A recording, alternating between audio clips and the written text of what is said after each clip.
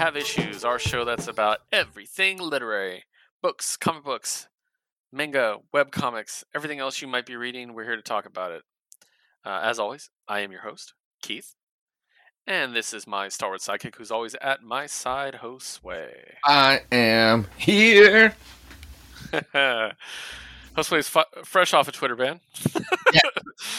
And we all know how he gets after a Twitter ban. Just rouse me up even more, dude. Yeah, it just makes it worse when you get back. You're like, all right, bitches. Yeah, I'm back. And then nothing on this one. God, it really is just going hard on the other side of the gender spectrum, and just like you just really can't use any of those words. But Piers Morgan equals hashtag no balls is still okay. Yeah, that's fine. The good news is between you tweeting that and getting back, he was punished, which is great. Yes.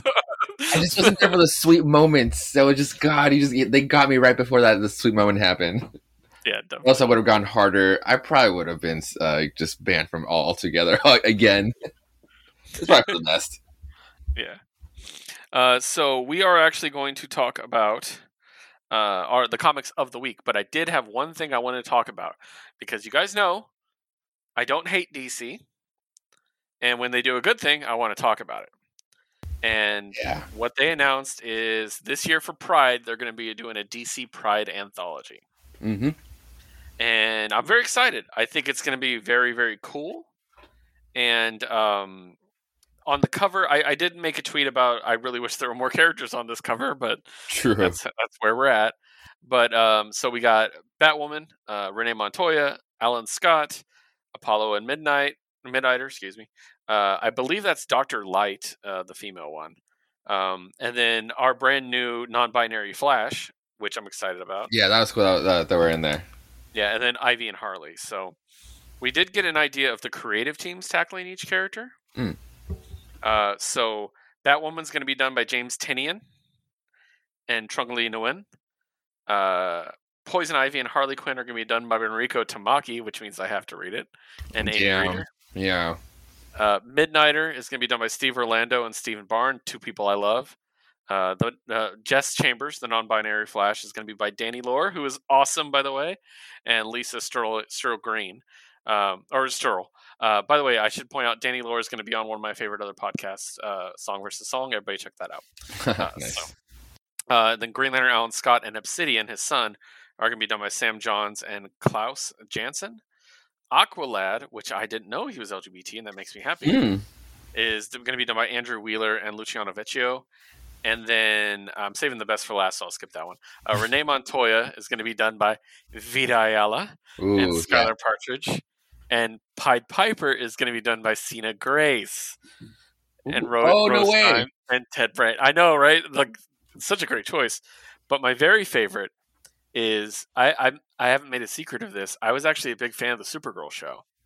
Mm-hmm. I thought it was a really great show, actually. It's not the first season. First season was terrible. But after that, it got really, really good. And they introduced a character who's not in the comics named Dreamer, who is actually trans. Uh-huh. And it was played by a trans woman in the show. Nice. And it was one of my favorite parts of the show. Nicole Maines played that part great. Well, they are introducing Dreamer to the DC canon in the comics. Fuck yeah. And they're letting Nicole Maines write it. Oh, cool. Yeah, so I'm really excited. Like, this is going to be really cool. So keep an eye out for it. They're also releasing a bunch of Pride covers. And I will tell you right now, I need the Yara Flor one, and I need the Nightwing one. The Yara Flor was cool. Nightwing one was a huge miss to not just, like, showcase the booty. But we got a bulge. I mean, we did get bulge. Bulge and, was it, leg split in midair. Yeah, it is good. Yeah, so I'm excited. So yeah, we always like to highlight when people do good, but especially DC, because we want to encourage you to do better, DC. We love you. We're just disappointed. We expect better of you. Yeah, exactly. Which one is Sina Grace doing again? Oh my gosh. It was right on the tip of my tongue. It was right after Aqualad, I think. It was after Renee Montoya. Oh, yeah. Let me see. I'll pull it back up. It was one I was excited about too. Pied Piper. Okay, cool. The Flash villain. Okay, cool. Who's also gay in the Flash show, by the way. Oh, cool. I never made it far for the Flash show. I love the CW verse. I don't know why. It's so good. So it came to a point where I had to like pirate the whole thing. I was like, I'm not doing this right. And just keeping them in order to like once they did the Crisis crossover, which was really good, I was kind of like, I think that's a good stopping spot. Yeah. Especially because I really, really liked Arrow and it was over. Right. And I was like, besides Legends of Tomorrow, I can't really keep motivated watching the rest of these. Legends of Tomorrow is just hilarious. And it's the gayest show on television. It's great. Nice.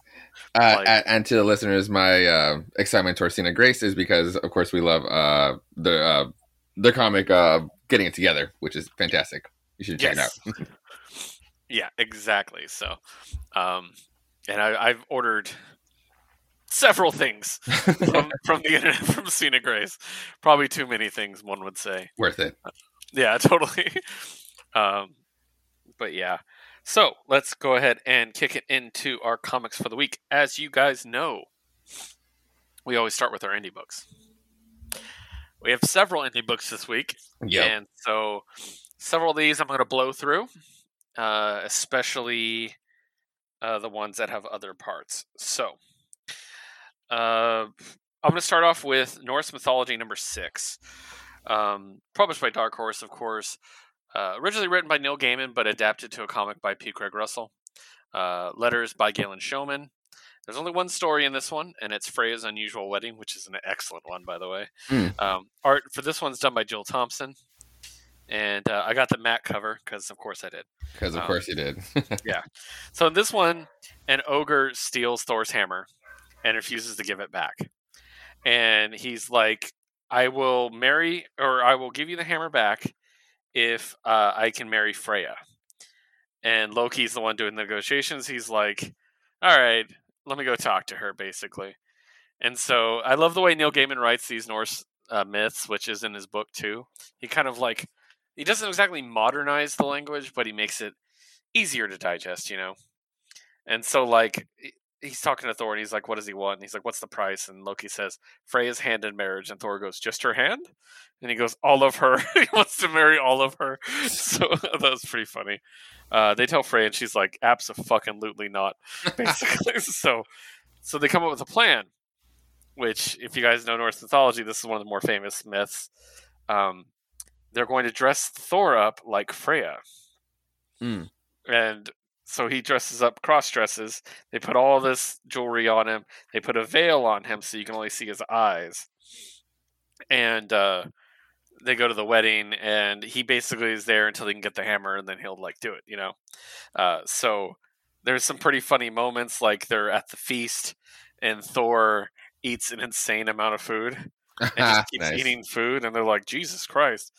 And he like drinks 3 casks of mead by himself. And nobody told him to actually act like Freya. Yeah, exactly. And the ogre is like, I've never seen a woman eat so ravenously. And Loki, who's in the guise of a handmaiden, is like, oh, there's an obvious explanation. It's she hasn't eaten for 8 days and 8 nights. So keen she was to make love to her new husband. And then she's like, it's good to see you eating again, dear. And Thor just gives her a dirty look. Like, it's just great. And then he's like, wants to kiss her. And he's just like, her eyes. He's like, her eyes are so terrifying. He's like, oh, she was consumed by love for you. So she hasn't slept for 8 days and 8 nights. He's like, oh, well then, and all this stuff. So basically, in the end, they bring the hammer out to consecrate the ceremony. And Thor just grabs the hammer and beats the shit out of everybody. And excellent. Yeah, and so it's basically the cross-dressing scene from Final Fantasy. It's great. So, yeah. But it's great. It ends. I don't know if this is the end of the series. Because it is issue 6. Right. And it doesn't launch into a new story, you know? It ends one. It was its own novel, too. Yeah, so we'll see. If it's the end of it, it's been great. I've really enjoyed this. Having, you know, an animated or a illustrated version of some of my favorite stories ever has been really great. Especially done in a Neil Gaiman way. So, kudos.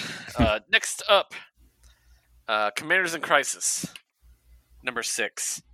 Now, this is the one with the former presidents as superheroes. I always introduce it the same way every time. And remember how I sent you the sexy picture last time? Oh yeah. Here's the same two characters on the cover I got. I got a variant cover. And they're just so fucking sexy. Like, so, oh man, they're so cool. Yeah.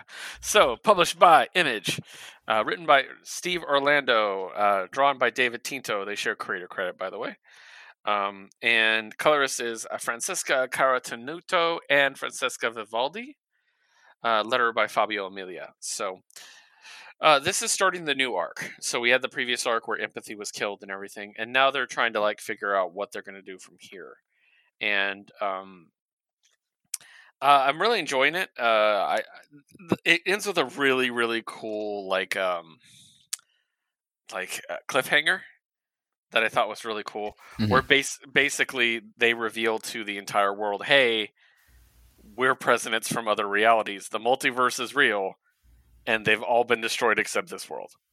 Like, they just dropped that on the whole planet, basically. Like, so, like, how they're going to handle that, I don't know. It's going to be really interesting. So, okay. Yeah. It's really cool. And they deal with the idea of, like, if there's no empathy, what does that mean for the way we talk to each other? Like, like Prizefighter, the gay Superman type, is just like, I've been seeing this guy, but if there's no empathy, do we not actually like each other? Are we both in it for ourselves? You know, and it's kind of really interesting. So, it's been really good. I'm really enjoying it. So, check it out. I don't want to get too much into spoilers because, again, I want you guys to read it. Next up, Scout's Honor number 3, published by Aftershock, written by friend of the channel, David Popose. Drawn by Luca Casalanguida, color by Matt Mia, and letter by Carlos Mengual. So this is the one with the Boy Scouts are the, you know, protectors of humanity in the post-apocalyptic future. And basically in this one, this is the trial of the eagle. And so all these people who are the Boy Scouts, they're all competing, and only one of them can become like an Eagle Scout, which is the highest rank you can achieve. And our hero, Kit, wants to get it because basically Kit found out a secret, and only by the access of these people can she do it. That's the short version. It's really cool. So it's basically a tournament arc where they all have to like do different challenges and stuff. And at one point, she's stung with Mindbreaker venom and thrown down a well, and basically has to overcome the hallucinations that she's having and climb out of the well. And so that was really cool. And then it comes down to a fist fight between her and her best friend. Now, again, everybody thinks she's a guy still. Mm-hmm. And this is the guy that kissed her when he thought she was still a guy. He still does. But so it's like this really complicated thing where she's like, I need to win. And he's like, I need to prove to my father I'm a man. And like, it's just this really sad story. So, and then it fast forwards real quick at the end where we kind of address why Kit wanted to win. But I'm really, really, really liking this book. I've said it before, I really like David's style. And I really like the world he's building here. It's kind of got like there's these giant wasps that they have to fight that kind of give me like Hunger Games Tracker Jacker feels, especially in the books, less so the movie. Right. But, those things are fucking fucked up. Yeah, kind of like that. Imagine that with a queen one. Ooh, yeah. Like that's as big as a car and shit. Like that's basically what they're fighting with a bow and arrow. So yeah, yeah. So it's really, really good. I'm loving that book. I'm gonna keep getting it forever. Next up is Boombox, and a book that one of my biggest recommends of the past months is, and it's at that point for me, is The Last Witch, number 3. Written and created by Connor McCreary, illustrated by V.V. Glass, colored by Natalia Nestarenko, and lettered by Jim Campbell. It's really like just an awesome animated story about a young Irish girl and witches, and she has the witch mark, and it really leans heavily into the Irish of it all, the Irish culture of it all, and it's done really well. One thing I really like is that like each witch has like a certain attunement to the elements, certain elements, and her attunement is fire, like right off the bat, which usually fire is like the bad guy. You know what I mean when you're talking about the elements, Right. because it's so destructive. But she's the good guy, and it's really cool. She goes to fight the water witch, and you find out the water witch is actually the most powerful of all the witches. She's fighting her first, and the granny that's teaching her is like, "Why do you think that is?" And she's like trying to figure out, and she realizes it's arrogance. Like the water witch is really arrogant, and if she had like killed all the other witches and saved her for last, she'd be prepared. But if she goes after her right away, she would underestimate her, which I thought was really cool. That's a really cool way to do it. Yeah. So there's a certain aspect to this. When she fights people, she takes on their powers, kind of like the Avatar, if you will. Yeah. So there's some Avatar stuff in this. Like it feels kind of Avatar-like. And also it does involve when she gets her powers, she gets a runic tattoo that keeps growing all over her body, which is really, really sick. So, dude, this book is great. I placed it up there with Wind now. Oh, no shit. Nice. I like it that much. Like, it's really, really great. It does seem so interesting every time I look at it. Yeah, it skews a little younger than Wind, I think. Yeah. But it's still just excellent. And Connor is, I believe Connor is Irish born. And so, like I said, there's a ton of respect for the Irish culture and the Irish people in it. So, yeah, I love it. So, great book. And I saved my last solo for a number 1. And that is published by Boom. And the book is called Proctor Valley Road Number 1. Ooh, okay. Written by the lovely Grant Morrison and Alex Child. Yes. Illustrated by Naomi Franquist. Colored by Tamara Bonvillain and lettered by Jim Campbell. There is a Peach Momoko cover for this, by the way. I couldn't find it though. So this is a story that's set in the 70s. But if I'm going to compare it to anything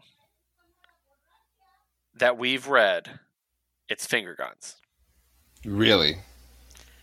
Not just because of the story, but because of the art as well. Oh, okay. Like it kind of gives me Finger Guns vibes. I do miss Val like a lot. Yeah, me too. But like you'll see. Like I'll send you a couple screenshots. But it has a much larger cast than Finger Guns, though. Is the thing. Okay. So it feels weird because it's not like two people very intimate friendship. It's very much like an ensemble. So it's not exactly like Val's art, but it's definitely got some feel to it. So, right. Okay. Yeah. I'm trying to find a good shot. Like, okay, here we go. Like here. Okay, and then like I'll do this one, I guess. So, just to give you an idea. Yeah, no, I see it. Yeah. So it's not exactly like, but you know, it's kind of like, and they're young kids. So here's the story. It's about 4 girls, and they want to go see Janis Joplin. Oh, fuck yeah. Okay, I need to get this book. That's it. No, it's even going to get better for you, I promise. So they're saving money to try to get tickets to go see Janis Joplin. And each of them is trying different ways to do it. And the first shot I sent you is the 4 girls. So I guess the quote main character is either the blonde in the front or the girl next to her. Mm-hmm. The other 2 get introduced about halfway through the book. So, but basically they're trying to get money from people, and they go to the state fair, and there starts to be this rumor that something happened on Proctor Valley Road, which is this area like outside of town, several miles outside of town. And all the kids are talking about it like something horrible happened. People were attacked. There's monsters. It was a bloodbath. And they're like, nobody survived. And like, well, then how did everybody know what happened? And they're like, like, you know, that kind of thing. So, so they meet up with this group of dudes, these 4 dudes, who are like, or 3 dudes, who are like trying to get with them, basically, pretty blatantly trying to get with them. And they're like, hey, we'll go show you Proctor Valley Road right now for $5 each. So they make the dudes pay to go with them. And they go out to Proctor Valley Road, and the girl at the very back in that shot, I think she's supposed to be Mexican, is what the implication was. Okay. I guess she has like a really creepy monotone voice. So they have her with like a flashlight up to her face telling ghost stories to scare the dudes. Nice. And then they're like, oh yeah, she's like, tales have grown. She's like walking. Actually, she might be native. Actually, now that I think about it. But anyways, she's like walking nightmares, like a coyote that goes on 2 legs, not 4. A demon car with eerie lights, and it's like a bull tangled up in chains and bells. It's dragged all the way from hell. And the guys are like, "Is this real?" And they're like, "Yes." And basically they're like, "Hey, are we getting laid?" And the girls are like, "No." And they're like, "Oh, we're out of here." The dudes leave, basically, walk off. Yeah. So they're walking home, the boys, and it's like 6 miles, right? And one of them's like, "Hey, I got to take a piss," and he walks off, to go take a piss. And the other one's like, "Hey, what happened to you, dude?" And he turns around, and that happens. So this book quickly takes a horror edge. Oh, cool. I know, right? And so the girls basically get attacked by something and they run away, and they go back to town, and the boys are gone now. They're missing. No one can find them. And then on the back of their VW bus is that, which is, for the listeners, is a bunch of bloody handprints all over the back of their bus. Oh shit! Nice. So it's going to be a horror mystery. Honestly, it's horror mystery Paper Girls, in my opinion. So, I really, really, really liked this, and I was like, "Oh, Josue's going to love this book." Yeah, I'm into it. And it is rated for mature readers. So. Oh, really? I thought it was like a boombox. No, it's boom, straight up boom. So yeah. But yeah, I really, really liked it. Also, the variant cover I got is Chris Wildgoose, who I've missed so much. Aww. So that really helped. Yeah. So, yeah. Proctor Valley Road. That's a must pick up for everybody. I personally agree. So, that's all my independent, non-shared. What do you got? I got a few things. Whew. Stargazer finally came to an end. And oh no. Yeah. It was really good. By Mad Cave. Mad Cave Studios. Stargazer by Anthony Cleveland. Art by Antonio Fuso. Colorist by Stefano Simone. And letter by Justin Birch. I'm not going to go into full spoilers because the trade does come out next month. Be on the lookout for it. It's quite the sci-fi story. And it's like the way it just uses colors just to paint like the tone for like the whole setting instead of just like almost like rebrushing. I don't know. It's like there's something like about the atmosphere, like the way all the pages look, especially when we starts breaking into like the space stuff. But yeah, as far as a finale to really wrap up a crazy sci-fi tale, it like I don't want to say it does like all the tropes, but at the same time, it's like I can't really full on explain without like diving into like the whole book again. But it does your kind of like going around time travel without doing it the time travel trope, but they do it through memories because the big mind the mind fuck of it all, the big antagonist here does finally like the shit does hit the fan, so he's coming out. It's coming after them. So to kind of get away, they have to go through memories. But every memory that they go through, like this, fuck, what's it called? It's like the mind eater or whatever the fuck, is basically gonna eat the memory too, and it'll cease to exist from you. So the more powerful the memory, the easier it is to get away. So it's kind of like that's where we start going into like kind of a time travel like part of it all, because we start hitting like certain references where, or these certain times where some of these characters, like it's like Shay, where a lot of the tragic moments in her life where they got really fucked up, especially when she's been blaming like the aliens of this all this, but she knows that nobody's gonna believe her, especially when everybody knows that her brother is quote unquote crazy because he's always said that he's been abducted by aliens, so nobody will ever believe her, but she knows that something's been out there. And now kind of coming into like the origins of this part, it was because in this moment in the future, our Prometheus, our good alien, he's basically always been destined to, or just always been supposed to take care of Shay.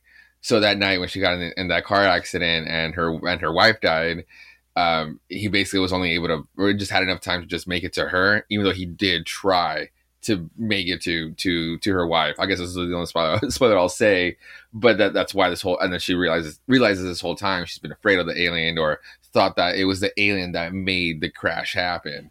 But at the same time, it's like, and in that moment, that the mind eater just does sink its teeth into her and starts like kind of doing this whole like reflecting on a bunch of other memories just to kind of keep her there, so he can just consume her too.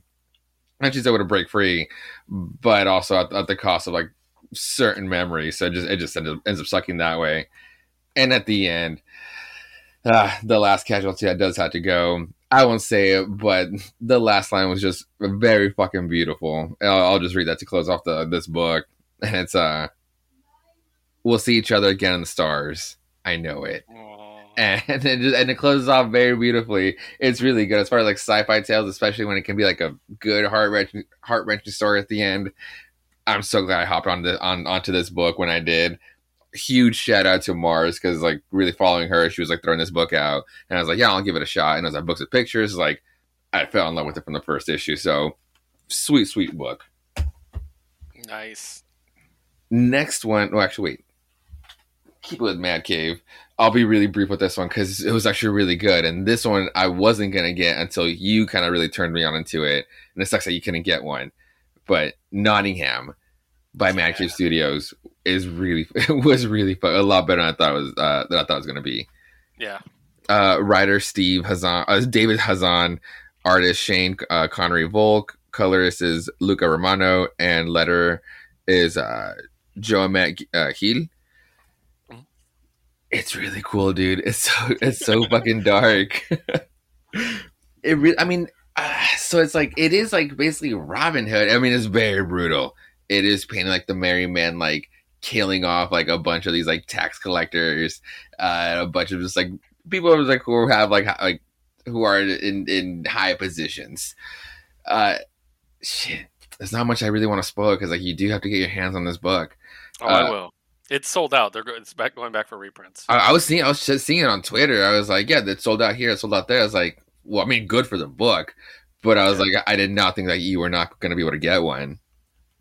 I spoke with my comic people, and they said just the pre-orders alone sold them out. So. Oh, nice. Well, that's good. Yeah. So yeah, it does that tale where it's just like it's the merry men up to doing what we've always known that they do, but very much like what the catch is, they're painting as a sheriff of Nottingham as more of the protagonist. He's still very fucking brutal in this. I mean, when I think of Sheriff Nottingham, I think of the Men in Tights Sheriff Nottingham, where he twists his words and doesn't make cohesive sentences. It's so fucking funny, and he kind of looks like him in here. He's very cute. He's very sad. It almost looks like that, but mesh a little bit of like the Hound from Game of Thrones, just to give like that sad face. So you kind of feel for him, but he's still very brutal when he needs to be. But anyway, what I'm trying to get that, it's like it is like the story that we know, but at the same time, it's like, why am I really rooting for Nottingham here? It's probably because the merry men are just coming off very brutal, like in this book. But at the same time, all those times ago, shit was probably brutal back then too. So maybe we've just painted Robin Hood and the merry men in just too much of a in the light, you know, and maybe there were a lot more like meaner, more of an assholes than we kind of give them credit for. Even though, yeah, steal from the rich and give it to the poor, that much is still true. But holy shit, did they go fucking hard? And also, like, there's a mask that I guess like the merry men wear, and that's like the mask on the cover. I thought that was Nottingham's like mask or something, but fuck, this is so creepy. But it's really cool. So that's it for that one. Definitely be on the lookout for it because it's really, really cool. Now, moving on to another favorite of mine, Aftershock Comics, and that is Knock 'em Dead #4. This is written by Elliot Rahal. Artist is Mattia Monaco, and colorist is Matt Milla, and letters is Taylor Esposito. This is the stand-up comedy one, right? The stand-up comic that Nice. possesses ghosts or like dead comedians, or he allows them to possess him so he can do better on stage, because he just needs that boost, or for some reason the ghosts really help him deliver on stage, because he's really telling the same jokes over and over, or he's delivering his material, not really just copying whoever is in his body. It's just like the way they're just like delivering for him, where like that confidence just works. Or maybe they're kind of possessing the crowd into liking him. Who knows? What we do know is that having a fucking ghost in you is bad. Having at least, I guess, maybe having two souls in you is just bad. Because we do pick up where we left off. It was where we were gonna have Lenny Bruce. It was now Lenny Bruce's turn to possess our guy, Pryor. Bryce Pryor, and and at the last second, the priest's crystal ball explodes in his face and he dies. So yeah, there's that. But in the meantime, in that moment, the sister did take all like his Bible and all his notes, so she's gonna start taking over, or at least like gonna learn how to do this possession thing going.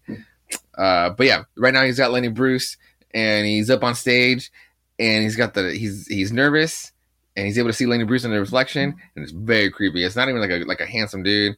It's just like a ghoulish like reflection, just like smoking a cigarette. It looks really cool.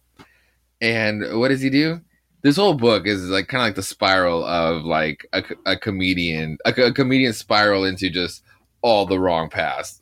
Lenny Bruce tells him to just like, hey, I got you what you need to do for your nerves. Take out those pills you got in your pocket and like crunch it up, and then go drink a whiskey slowly, so that when you get on stage, you can just like get another one, but then just like sip on that one on stage. And you're just like, uh-oh, because he starts doing it. But then like you turn the page, and it does a really cool job of him like killing it. He shows up on stage with like a flamethrower, and he's just like burning the place down. And like meanwhile everybody's like laughing. It's just because of metaphor. It's really cool. But anyway, he fucking killed. He literally burned, like as a metaphor, he burned the place to the ground. Figuratively burned the place to the ground. There was an agent that night, and it's like, hey, I like your stuff. How would you like to be on like basically on fucking Conan? And because his sister's his manager, and it's like, yeah, we'll do it. And he's like, maybe I should have a choice. It's like, no, money's fucking tight, and this is basically it. So you need to fucking do this. But because the agent kind of noticed that he was kind of still green, he's like, hey, no problem. We'll put your episode just down in the week. We'll still fly you, and we'll book you a couple of shows during the week, so you can just get acclimated like towards like the crowd over there, and then you'll be fine for the show. And that's pretty much where the rest of the issue is. It's kind of like how he deals being like in the week there, and he's still okay. I mean, he still does great on stage, but he's doing all the no-nos. He befriends a comedian on over there, and he starts doing all the no-no stuff. And then literally on the last night, the night before, he does like kind of one of the big no-nos, to which it kind of rolls over into like the next night, and he's just not at 100%. Knock on the door, hey, you're on in 5. And that's a big no. Next thing we know, it cuts to his apartment, and his sister's waking up, or he wakes up his sister, and he's basically fucking dying. His eyes are glowing, and she can barely get a grasp on like what she has to do. Basically, he gives up like any sort of supernatural like ritual or something, gives him CPR, and then he just like explodes in light, and he's okay now. There's paramedics that come over, but then it's like, even there, they're like, oh shit, you seem okay, but I can't hear your heartbeat, but I guess that's okay for now. But yeah, they have a heart to heart, and he's just like, yo, I'm fucking sorry. I promise I won't do this again. And I guess he's okay, but now they have to go over and to like basically they have to go to Conan and be like, hey, I can't do the show. And they're Conan. I guess it's not Conan because it's like a much older guy. Let's say it's Shmei Shmano. And he just gets like all up in gets a hissy fit, and just like, you really fucked me on this one. How could you do this? Like, you're never going to work in this town again. And then he gets a heart attack and he dies in the spot. So the assistant kind of doesn't believe, but has to believe it, because it's just like, it does look like a natural cause of a heart attack, because he was very old. And then Pryor gets a bright idea. Turn the page, and because that old host died, guess who's taking over for the week? He took. I'm pretty sure he took over this fucking dude's body or the soul instead, and just dubbed Lenny Bruce and took over this one. So I'm pretty sure he's gonna take over the show now, and he's gonna kill. I'm not sure, but I'm not sure how much it's gonna kill him. And yeah, the next one's gonna be the last issue. Again, another book that's ending, but one that I very much fucking love. One that I wasn't sure in the beginning. Like the first issue was, it wasn't that it was weak. It was just like the hook wasn't that deep, but it was one that I was just like still very curious about. But then, and after that, every issue just kept getting better and better. So, Knock 'em Dead is one to definitely look out for. Nice. And then my last indie book, I forgot to mention this one. It's by Heavy Metal. Heavy Metal Elements is, and it's called Maiden. This one was pretty cool. It was very much an intro book. It's called Maiden. Story by Michelle and Bart Sears. Art by Bart Sears. Colors by Peria Pillai, and letters by Bart Sears. So this is really, it's a number one. It's a number one. I guess it's a number one, but with chapters 1 and 2 in it. From what I was able to collect, this is basically a comic that I guess that was received well from the Heavy Metal magazine, because that's where these the first 2 chapters appeared on, was like in those magazines. And I guess if they get well received, or I don't know what the process is, but after that, if it does well enough, it gets its own printing press of it. So that's why I thought it was weird. That was like a chapter 1, and then in the middle it just cuts into the next one, chapter 2, and it's really 2 different stories, but still about the same thing. Mm-hmm. And yeah, but not going into it, it's a very much like heavy metal, dark type of story. Our, I guess if you will, our heroine. The first chapter is, man, it took me a second to really grasp it. I'd like read it twice and then go into like the second part and then kind of go back over to really get what was going on. It just, not that it wasn't making sense, but it was just like, it's just something unique, it's something different. And so it's called The Bride. Chapter 1 is The Dream. And that's why I wasn't grasping that part. That one was on me, and because I didn't know who the narrator was until the end, and then it just, again, it makes sense once you read it. But anyway, our heroine is just like just wandering in these like desolate lands. Everything's just it looks like it's post-apocalyptic, but it really is. But it's called The Dream. It is more like dreamscape-ish. And then almost like every step she takes, there's like a horde of zombies like coming after her, and yeah, and they look very ghoulish, obviously. And you think they're kind of going after her, but then as you're starting to understand the story, it's almost like a ritual that's happening, and it's like a bunch of souls that come together that are pretty much requesting or begging for like some sort of like a sense of revenge, and like that's kind of like how they collectively summon the maiden, and that's who she is.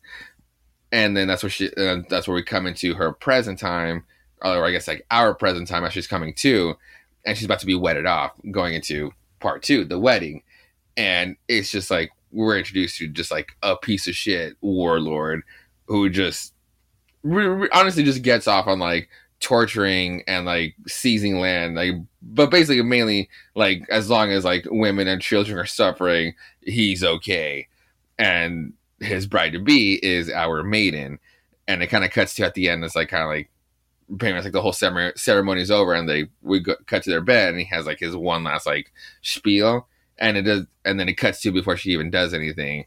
And I'm pretty sure like the next one, it will just be like him just like, oh, it's a whole fucking massacre of it, because the cover looks sick as fuck. I kind of want to make a whole Bloodborne character based on her, but I feel like I have to be like really, really good at it, because like she's just wearing like a gown, but she has like these 2 like just the skinny like long blades, and God, it looks so badass.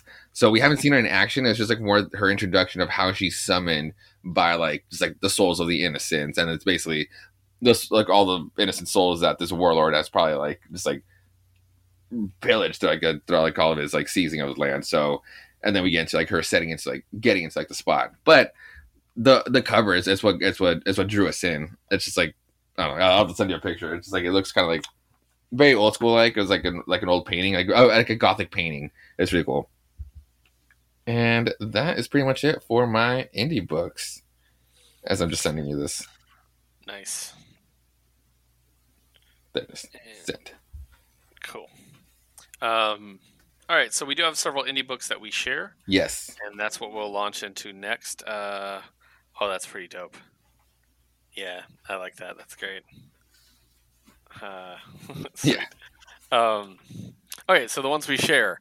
First one I want to start with is one that I recommended to you based on the issue 1.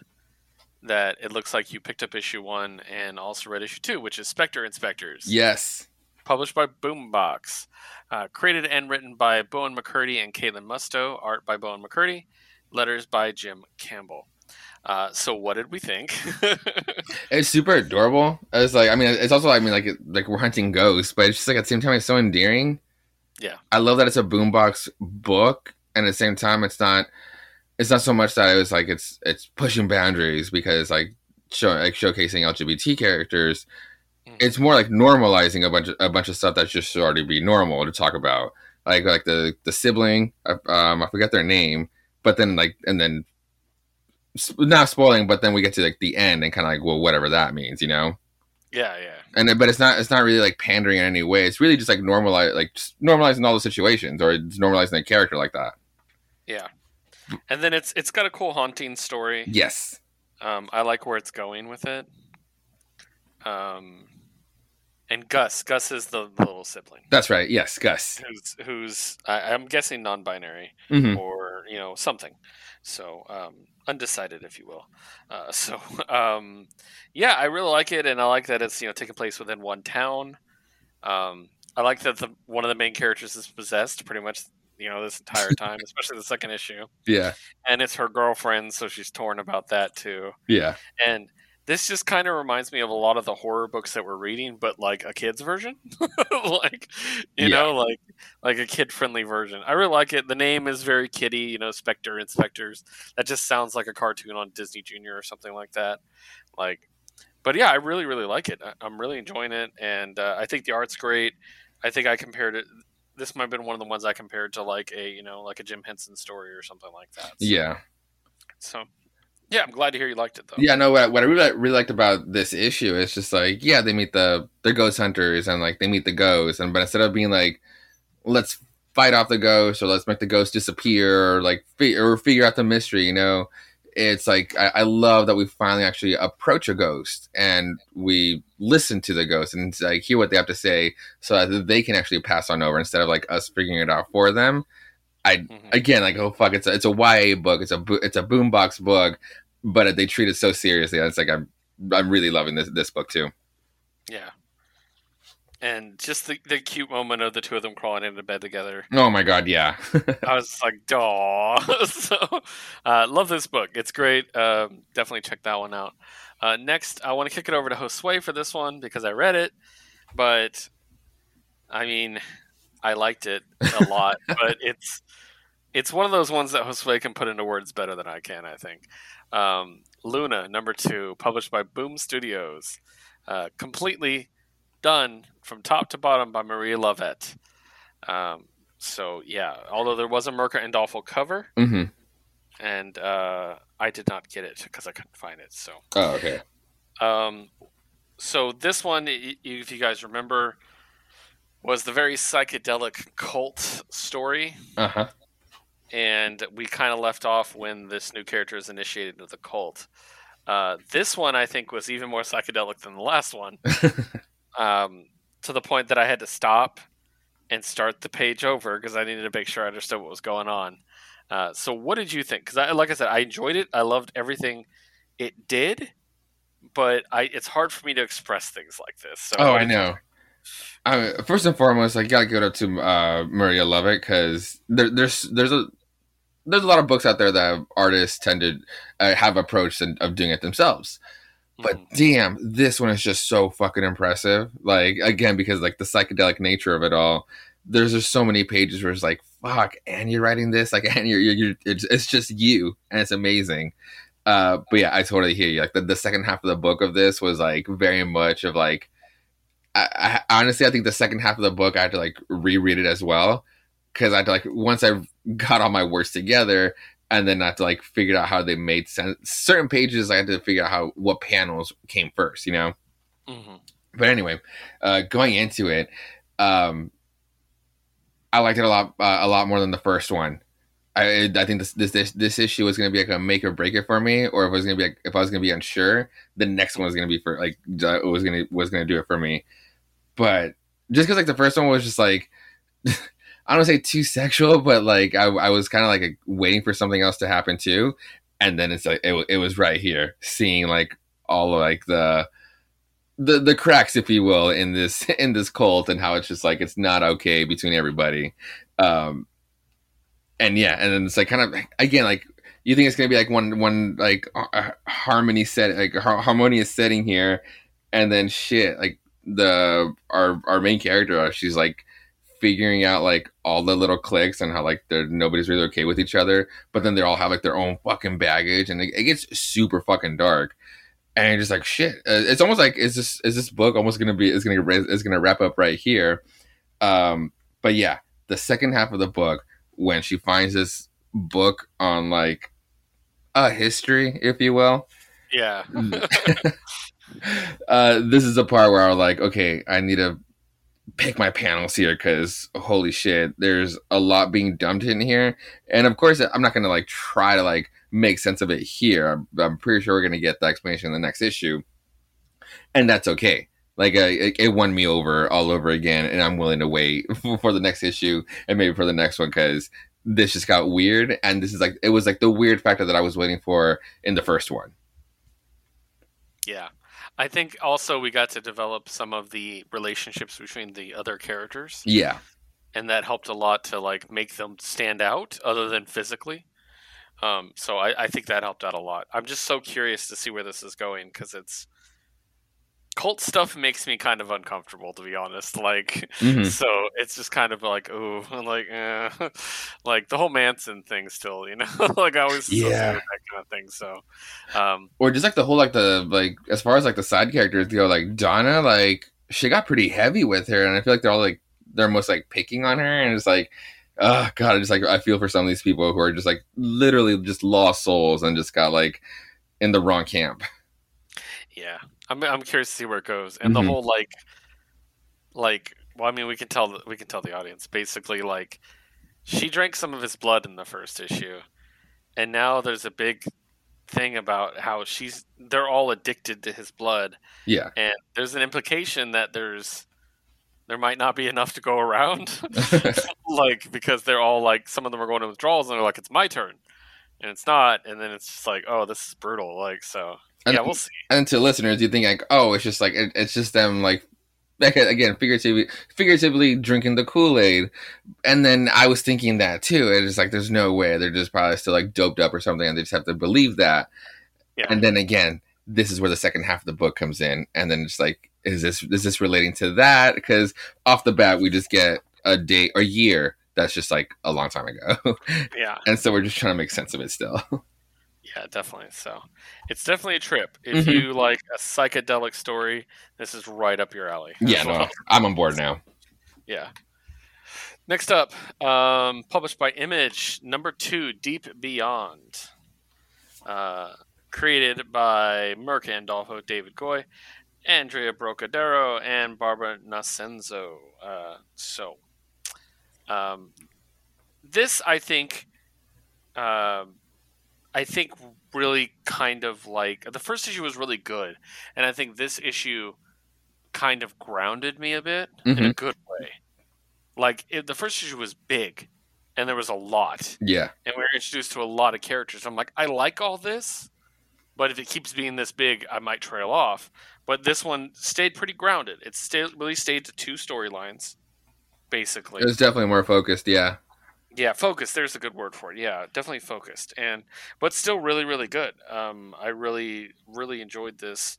So this is a post-apocalyptic story, and we don't know a ton about the world yet, Hmm.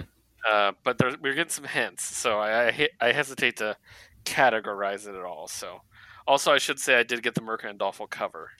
Oh, Uh, nice. so yeah, um, but I'm really enjoying it. I love it. I love the characters a lot. Uh, One thing I'll say, and this is just funny to me, is There's a scene where the main character one of the main characters is getting out of the shower, and she's putting her bra on, and she's still soaking wet. And part of me was like, eh. Like I was like, oh, that feel horrible. Is be soaking wet, and putting a bra on. Like I don't know why that like really emphasized with me. I was like, don't do that. Like so, I was like, that sounds horrible. Um, but we get to see a bunch of people who live outside of the colonies and like how they live and stuff, which was a lot of fun. Um, yeah, I really liked it. What did you think? No, I think you definitely hit on the nail on the head with that one with just being like a more focused story. I've been focused on like to focus on some characters based on like the big first opening. But yeah, no, it's definitely like the setting I'm also interested in. And we're saying post-apocalyptic, but it's one that also doesn't get explored much. Instead of like the big wasteland or something, or kind of it almost seems kind of like a little bit like Low by Rick Remender, but instead of like kind of like living underwater, we still don't really know how the outside world works. But I love that we're kind of dealing with like this sense of like weird mutation slash evolution of the outside world, at least for now. Because yeah, like Yeah, the marine monsters that they deal with, or there's like a cute little like creature on the outside where it says like hours later on the outside of the facility. It's like a cute little like creature that's on the outside, little bog monster. But yeah, I'm just curious like how it all makes sense right now. But for now, it's like shit. We still got 10 more issues like to go, and yeah, I'm excited to see how the slow build for this one. yeah, definitely. And meeting the characters and getting to know them. I like that. I guess what you'd consider the main character, the guy. Mm-hmm. I like that he's kind of a coward. like, Yeah, like it's fun to follow a guy like that. Like he's not cowardly in that he's going to abandon you, he's not Shinji, but yeah. but he's definitely not going to make unnecessary risks. Mm-hmm. Like he's smart like that. So I like following him. He's a lot of fun. So And as far as two issues go, there's a death at the end of the issue, and you actually feel it. I was like, oh fuck! Like I guess like you didn't want that like that person to go, and you're just like, oh shit. So I guess like the book is working. and you're like, I just met that person, Yeah. but I didn't want them to die. Like so. Yeah, that did surprise me too. Actually, it's a good call. Like so, yeah. All right, moving on to one I know Josue cannot wait to talk about. Oof. Published by Image, number 4, Yes. Homesick Pilots. Written by Dan Waters. Yes. Drawn by Casper Wingard. Letter by Aditya Bidikar. And I think Casper does the coloring himself. So yeah. I think you always get stubbed every single time. It's because of the layout of the page. It's like it's traditional, but it's yeah. Yeah. So we have a pretty big development in this issue. Mm-hmm. So for you guys, you don't remember this one? This is the one with the haunted house. The girl is charged with getting all the ghosts back into the house, and she's a member of a punk band. So yeah, it's the one we talk about that. We'll sometimes just go on a rant about punk right in the middle of a horror story, which we absolutely love. So, well, she's out and she's in a bad situation, and suddenly she gets back up, and I kind of like this in a like, how do I put it? Like, okay, so Buzz, her buddy Buzz, from what I gather, made a deal with the house to try to save her, Mm-hmm. and he's given like an awesome rock exoskeleton. Yeah. And goes to help her. So it's cool because this gives it almost a superhero vibe. Yeah, this one was very action oriented. Like we're building a superhero team of ghost hunters, which I'm like, and part of me was like, oh, that's weird, and then I was like, no, that's actually awesome. I really like that idea. Like I was kind of like, oh, I don't know if these genres mix, and then a page later, I'm like, fuck yes. And a page later, I was like, oh, what's their buddy gonna get? What's his powers? Like, and I was like looking forward to it. So. Yeah, I really like it. I love the visual of the demon they're fighting, which is a VHS tape. Yeah. And all the tape coming out and forming and wrapping around things. Like, just so great, dude. And we find out that the horseshoe ghost, the first one she got back, it is the man the home is named after. At least we think it is. Mm-hmm. And we find out that he's been lying to them. She doesn't know that he killed the punk team, the other punk band. So it's just kind of interesting here. So, what did you think? The 'Cause I know Nuclear you're gonna Bastards. That's what they're have Nuclear called. Bastards. Thank you. What did you think? I know you have opinions. I mean, honestly, I was still kind of like expecting like that, like the mystery or like what ghost story we're gonna follow here, but the fact that it was just action packed, it was just like it came out of nowhere, but it wasn't displeasing. It was just like fuck yeah, let's go on this ride for a second. If Yeah. anything, if it'll develop out of here, like off of this, and we get more of this like later with like a more sense of control, that'd be really fucking cool. Uh, but yeah, it wasn't what I was expecting where it's going, but god damn it, it was just still so badass. Yeah, definitely. Also on the cover, I think it's curious that we have the nuclear symbol Right, with the nuclear bastards being killed. that's Like true. I'm kind of like, huh, like that's interesting. So I think that's going to be an important aspect of it. So, um, I'm realizing that they're slowly adding shit to like the back because like that's where I knew they said it during the issue, but I always refer to like to the back of the issue because it just sprayed on there, nuclear bastards, and it says R.I.P. yeah, But now there's a sticker added, dead end video. I'm pretty sure it's reference to like the fucking demon that they fight. exactly. Yeah, that's pretty cool. Also, I love when she activates her power. She's basically going Super Saiyan. Yeah, there's like a negative effect. Yeah. Yeah, it's so great. And I really like her monologue at the end. Mm-hmm. The thing about her first boyfriend and Oh God. yeah, Fuck. I was kind of like, whoa, okay, let's go. So, I'm loving this book, guys. It's great. It's totally, it's one of the best indie books out there. Oh, for sure. So yeah, It's just so much and fun. yeah, it's a lot of fun, and it's a great combination of action, superhero, horror, and also pretentious music conversations, which Yes. we're all about. So it's awesome. All right, last indie book, not counting Vault. We got a number 1, Yes. published by Image Comics. This comic is called Carmen with a K. Mm-hmm. Story and art by Galen March, I guess, and lettering is chromatic. Okay. Oh, it looks like Tony Lopez does coloring.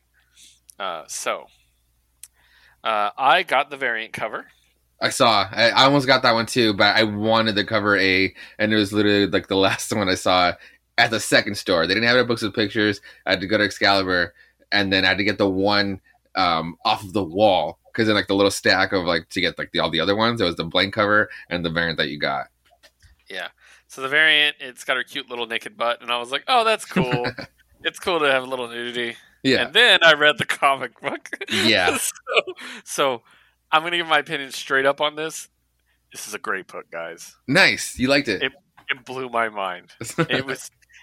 There's a sense of dread throughout this entire issue. Mm-hmm. that just hung on my shoulders in the most delightful way. Yeah. Like, it's just so good. So basically, we're following a young woman, and it starts off in her childhood, and, her with her best friend, Zisco, and they end up getting a relationship. It follows her up into college and all this stuff, and they're having these problems. And then she calls her boyfriend, and he doesn't answer, and there's this whole thing. And you're like, oh, this is gonna be one of those stories, oh, it's getting together. We're gonna have a romantic problem. You know what I mean? Mm-hmm. No. So we cut to her apartment complex, and there's a woman. How do you even explain the outfit? She's not dressed as a skeleton. But it's like a one piece, like a bodysuit of a skeletal piece. It's like you can see her skeleton, is what it is. Oh, if it does that effect too. But the reason why I say a black outline, because look at the heels. I was gonna say the reason why I say bodysuit is because of the heels. Yeah. So, and she's obviously got some kind of mystic power. She walks past the old lady and basically tells her to go back in her apartment, and she does. That one I had to go again. So many books I had to go over again because at first it's she's talking to her because the old lady doesn't say anything back to her. It's I guess I'll take your advice, but it's not until what you get revealed later then you go back and it's oh shit, she didn't realize she was there. Yeah. So she walks up into the apartment, and Catalina's roommate just doesn't see her. And the girl's just like quipping the whole time, talking about how they don't dust. And then she busts up in the bathroom, and our main character is on the toilet, completely nude, bleeding from the wrists. Mm-hmm. And her eyes are all raccooned out, and she looks terrible. And there's blood all over the floor. And the girl starts having a conversation with her, being like, "Hey, I'm in the right place." And our main character is just like, "Who the fuck is this? like, what are you doing here?" And she's just like, she helps her wrap up her wounds on her wrist with bandages, and then she's like, she's still sitting there naked. By the way, she's naked this entire issue, guys. Yeah. So that's the funny part of when I was like, "Oh, a little bit of nudity, that's cool." She's basically, "Hey, let's go outside. Let's walk around together." And it's got this really unique feel to it, very trippy. And she's like, I'm naked, I can't do it. And she's like, no, and then Catalina realizes, Katarina, it's Catalina, realizes she can't touch anything. She can't she can't pick up her phone. She can't grab a towel. And the girl's like, "Oh, don't worry about it." She's trying to be like as casual as possible about this. "Don't worry about that. That's fine." And then Catalina's like, "Where'd all this blood come from?" She's like, "Yeah, don't worry about it." And it's just weighing down on me, just sitting on my shoulders the entire time I'm watching it. And they go out of the bathroom and they're walking out. And then as they're walking out, you see Catalina's body, presumably, in a bathtub full of blood. Yeah. And I'm like, fuck, this is intense. And so she goes for a walk outside, and she's completely nude, but no one can see her. And like, basically, this girl is telling her, "Hey, let's have fun," and shows her like, we can walk around, we can. She even teaches her how to fly, and she's like, "Look, you can fly now," and stuff. And it's like, oh, this is really cool. And the questions aren't being asked, and I'm like, ask the question so I know what's happening. And so she's like flying around and stuff, and then she's like, "I'm not in a hurry to get anywhere," and it ends with the other character being like, "That's because you don't know how much time you have left, honey. Mm-hmm. Joel, while I go take care of another problem." Fuck. Like, this is just so intense. The art was absolutely beautiful. Oh, totally. Like, from beginning to end, this was a beautiful book. But yeah, man, it was emotional. I had to stop for reading comics after this one for a bit. Oh, really? I had to walk off, get a drink, because I was like, Jesus, like... This was definitely the heaviest book out of the week. And it gave me vibes of Sandman, when Death would, collect somebody. Yes, or even like when she went over to the one DC character, the woman that was coming like on, not house arrest, but like on the witness protection program. She had like the different colored body parts.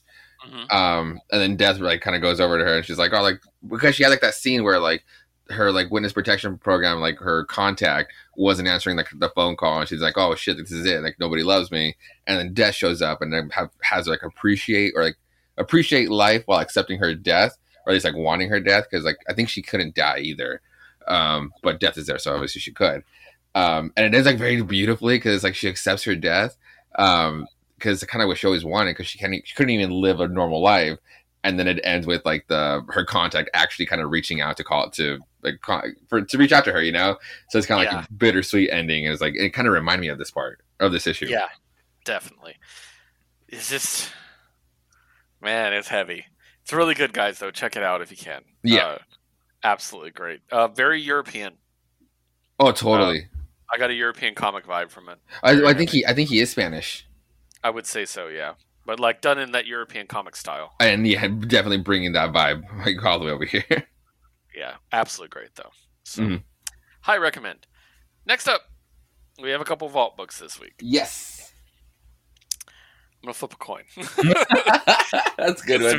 Because to be honest, I really want to talk with both of them. I usually put them in order of what I want to talk about. Mm-hmm. Or I put number ones at the end or whatever, but yeah, we're going to talk about Autumnal first. Cool.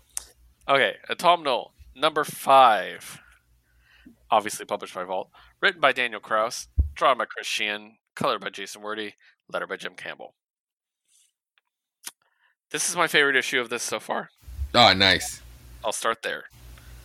The last issue was my previous favorite issue. Mm-hmm. So that says a lot about this book that each issue becomes my new favorite.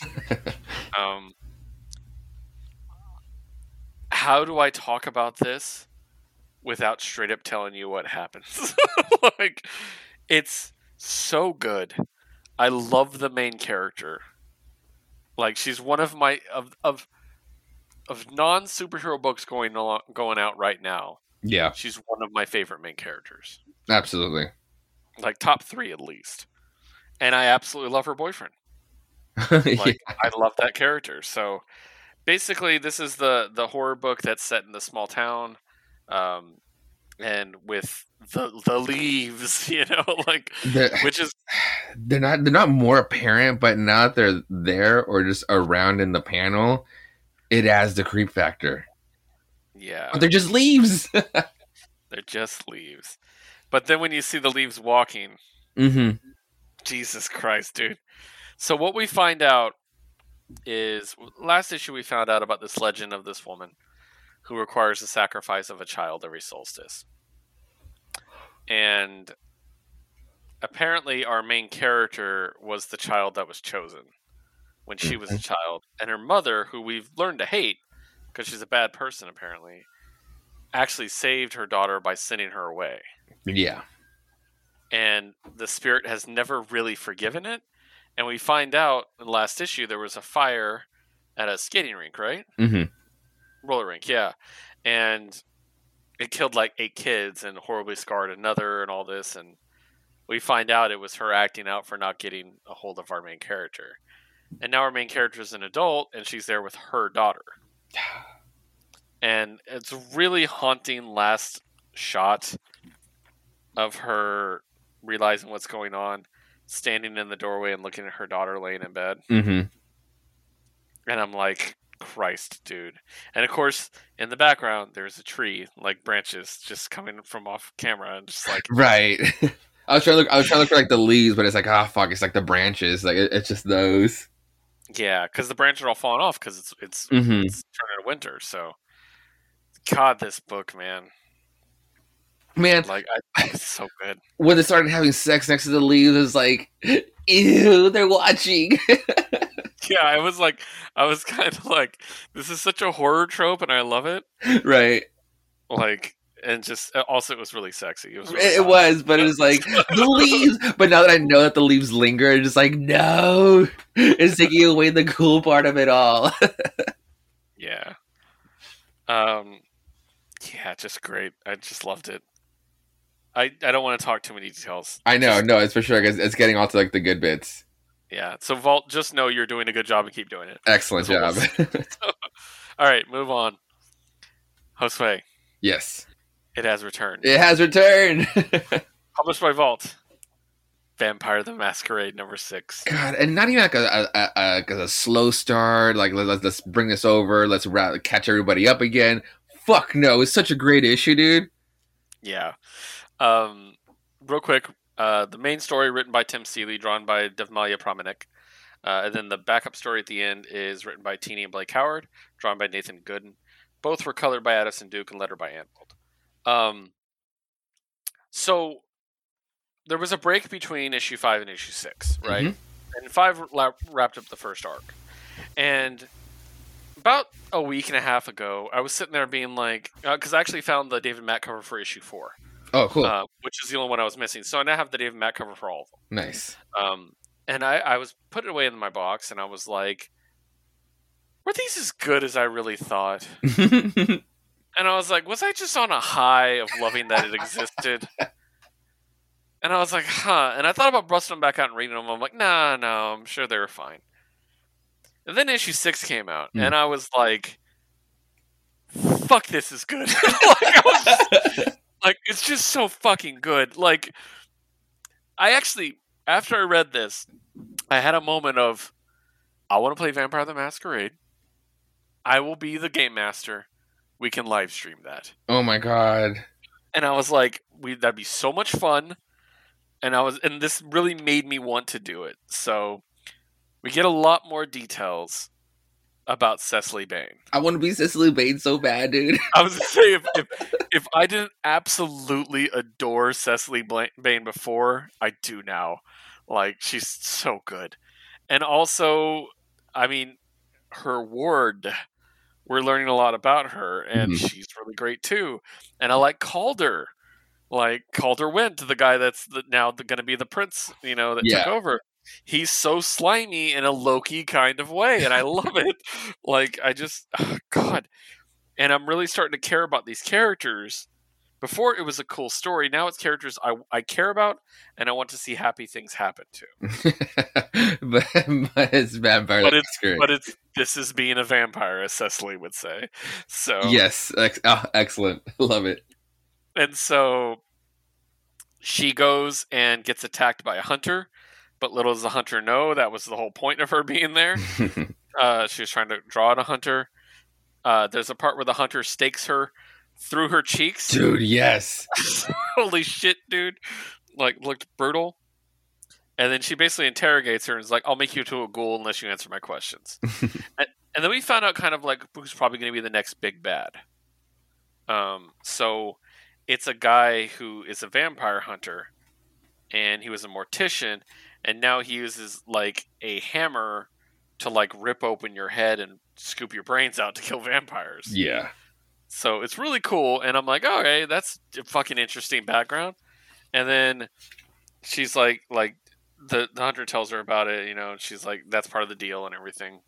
And she's like, I told you what I know, so let me go, like you said. She's like, oh yeah, sure, except you wasted my time. And Cecily just rips her throat out in a brutal full page shot. It's a great fucking page. It's so good, dude. Well, I just love when her face just goes full vampire. It's like the intensity, like it's like her true form. Also, she talks like she's when she's going to the club, she's reminiscing of like when she used to go to the club back in the day when it was like a punk club. Yeah, and I thought of you, dude. So, I know, like I would love to be in that setting. Yeah, and then we, as always, we get the backup story. Yes. Which is the Anarch Tales, where we're learning about the Anarchs that are out there, and these are all Cecily's old friends, from what I gathered. So this one is sticking around Mitch. Mm-hmm. And Mitch, it doesn't say it, but I pretty much guarantee Mitch is a gangrel as far as the clans go. Because at least when I played, gangrel were the only ones that could change shape into animals. Oh, okay. So he's able to like hunt as a dog and stuff, and it's really cool. So he's hunting down a deer as a dog, but then the last page is just so good. Yeah. He runs afoul a werewolf. Yeah. And it looks fucking brutal and amazing. So. It looks really good. I'm really enjoying this. I'm so glad it's fucking back, dude. I didn't know how much I missed it until I was like looking at the solicits for this week, and I was like, oh shit, fuck yeah, it's back. I didn't know how much I missed until I just holding it in my hand, and it's like every page were just like, yes, god damn it, I missed this. I love this book. Yeah, and then there's an advertisement at the end for the graphic novel, which includes role playing supplements. That is the best part. Yeah, and I'm like, son of a bitch. I love it, dude. It's so good. They make it so easy just so we can play. I know. I'm very, very tempted. We might be doing that eventually. So, depends how goth I feel. That's my indies. Any other indies that we missed? Yeah, no, those are my indies too. Cool. We have one DC book, and I have it. So... coming out of Future State, I'm trying to be a little more open-minded with DC.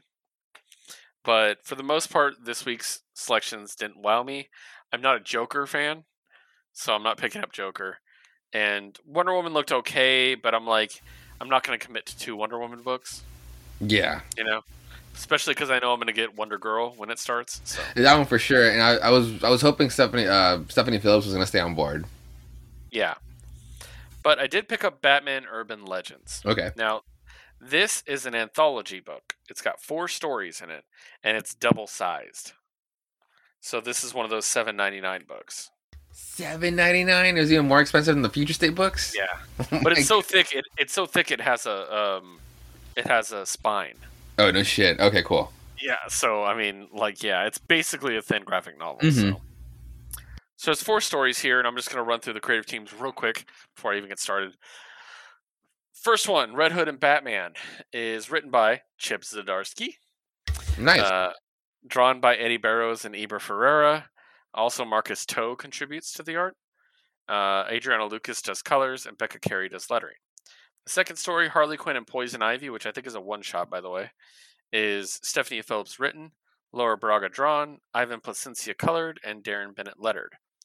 The Outsiders is written by Brandon Thomas, drawn by Max Dunbar, colored by Luis Guerrero, and lettered by Steve Wands. And then finally, the Grifter story is written by the wonderful Matthew Rosenberg, drawn by Ryan Benjamin, colored by Antonio Fabella, and lettered by Seria Temafonte.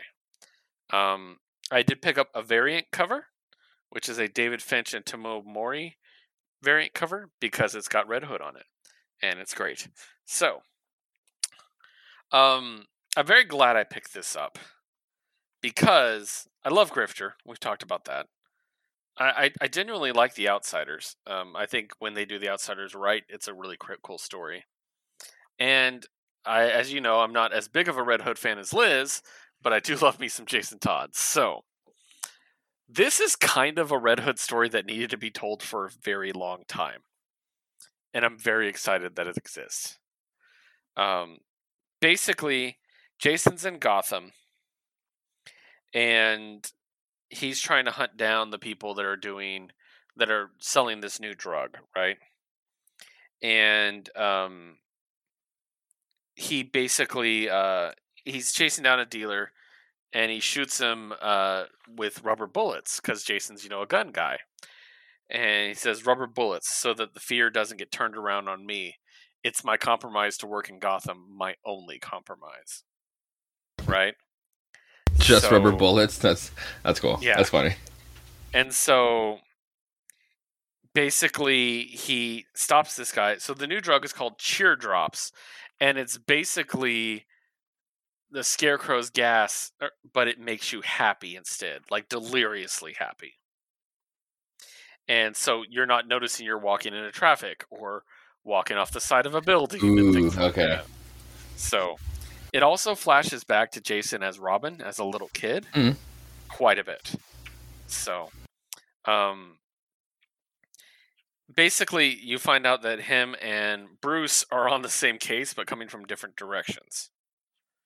So, Jason is like trying to find the person that did this, and Oracle helps him like narrow down where the drugs came from.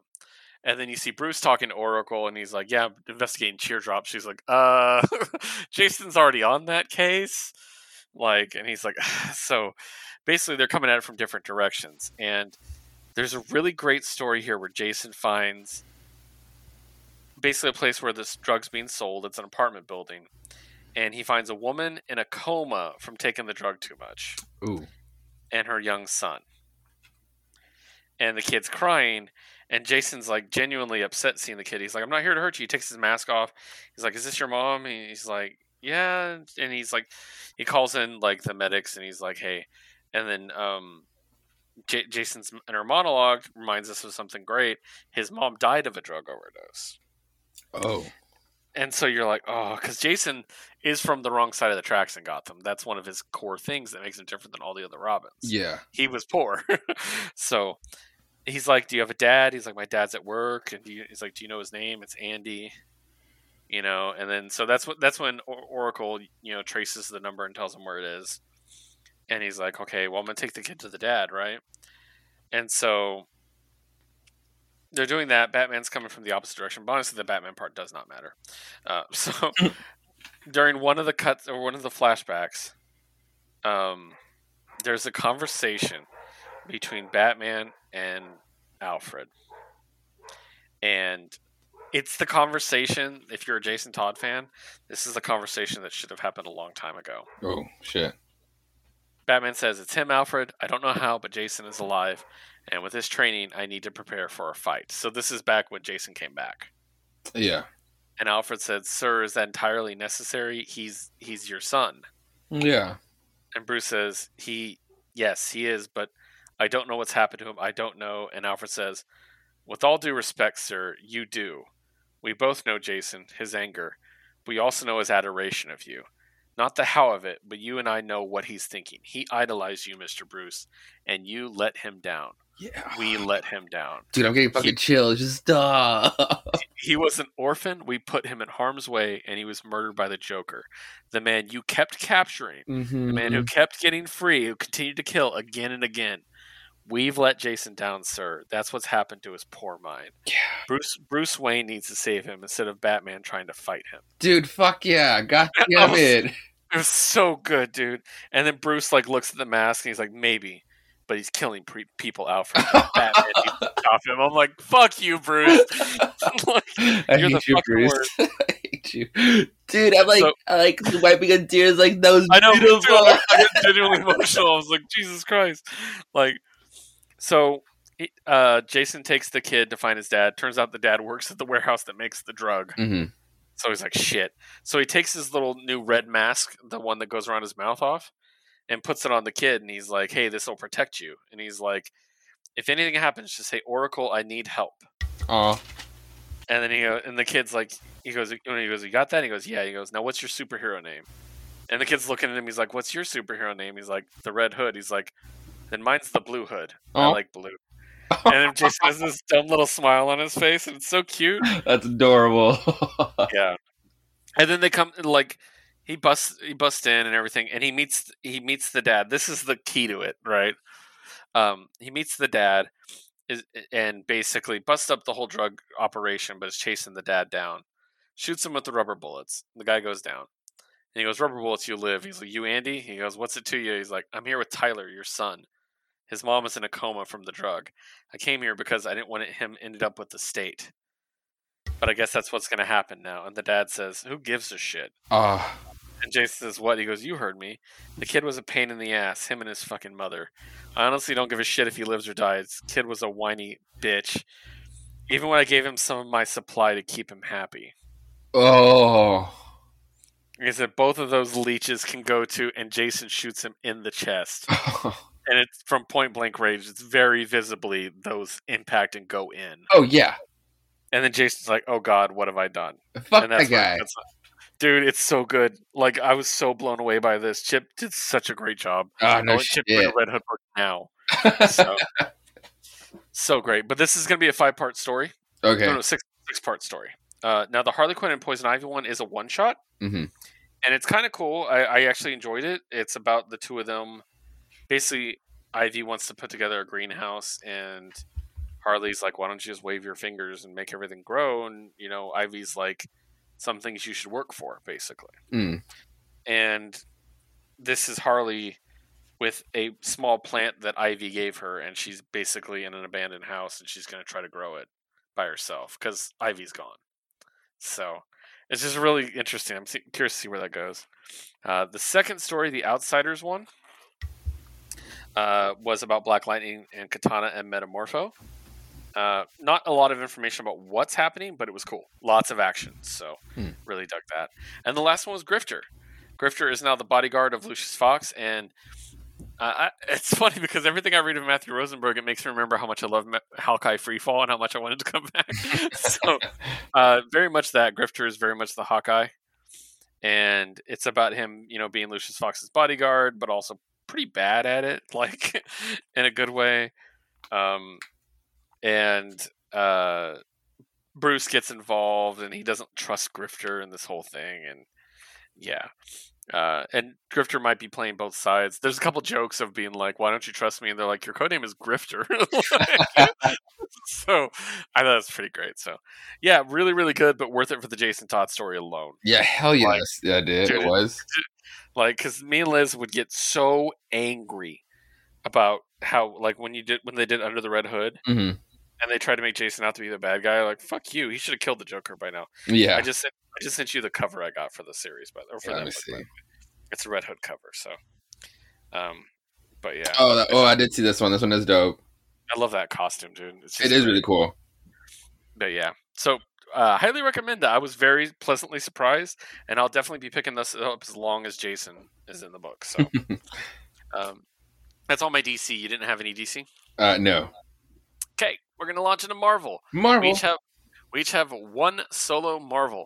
And I will actually let you start because I've been talking a while. So yeah, cool. So I just had my one solo Marvel book, and that's the Amazing Spider-Man issue 61, Legacy 862, by the wonderful Nick Spencer, and this was actually drawn by Patrick Gleason, one of the what are they called? Stormbreakers? Yeah, Stormbreaker artists for Marvel. Oh yeah.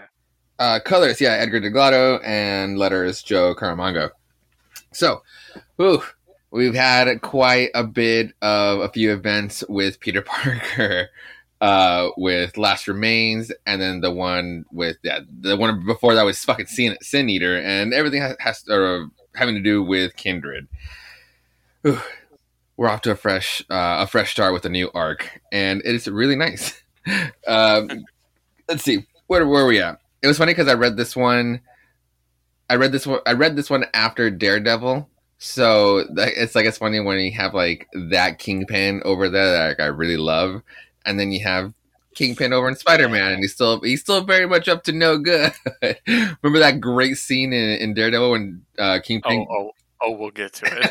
Oh no, I'm not going to spoil that one right now, but from before. Yeah. Remember that? Oh yeah. That great scene that Kingpin gathers up all the mobsters, and he was like, "Fuck y'all, I'm doing my thing because I'm seeing bigger and better things."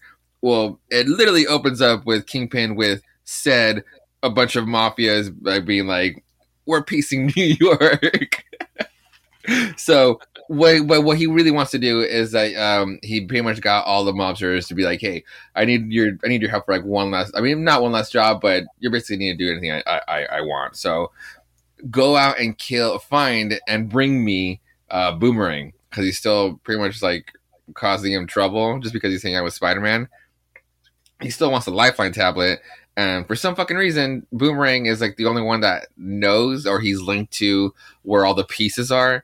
So at the very least, thank God he's friends with Spider-Man. So yeah, they're piecing it together. They're still fucking. They still have Gog as a pet, and it's very adorable because he has his own Instagram account. Yes, funds are very much low. And Boomerang was able to convince Peter Parker, since he's a photographer and the smart one and the fucking pushover one, he's the one managing the Instagram account of Gog, which is very financially successful, by the way. So moving on, another part of Peter Parker's life is that he does end up picking up a job at what the fuck is it called? Threats and Menaces. Since the podcast was so good, JJ invited him one more time for another job. And this time, since he's fucking broke, and they kind of know each other now at this point very intimately on who Spider-Man is, JJ is able to supply him with a new suit. It's actually pretty cool. I mean, it's nothing new revolutionary. If anything, I would love to rock the suit in the next Spider-Man game. It's really cool. Is it the white one that we've been seeing? It's like that white blue one with the yellow visors. Yeah. It's that one. He's finally donning it. So that's where the suit came from. It's through JJ's finances. Somehow he's able to develop the suit. Is able to make him, with some upgrades, is able to make him stronger, faster, and like the part that I thought was pretty cool is that they would not to mention all the wearable surveillance tech that's to augment the famous Spidey sense. So he's actually able to see where the danger's coming from instead of just like feeling and just like making like a weird flip to dodge that way. Maybe he can make a better decision of dodging a better way out of the way, since he can actually see where it's coming from now instead of just kind of guessing. And I guess new web shooters. Now, the best part about this is that since he's kind of working for him, like the cool thing, what the suit's about though, is like it's not just like giving Spider-Man all these upgrades. It's also because it is part of a job. Honestly, I would sign up to this shit in a fucking heartbeat. it's basically to give like augmented reality or the VR people, or even for just like displaying on your phone what it would be like to to see have a Spider-Man POV as he's fighting around, or yeah, like swinging around or fighting about like any fucking crime. Peter's kind of like, well, that's kind of a huge invasion of my privacy, or I mean, of Spider-Man's privacy, based on like my identity and anything that could leak out. And he's like, no, it's pretty much safe, state of the art. Only two people can pretty much like get access to this, and a Spider-Man and pretty much and JJ. So it's kind of like still kind of like weird about it, but it's a job, and Peter Parker needs it.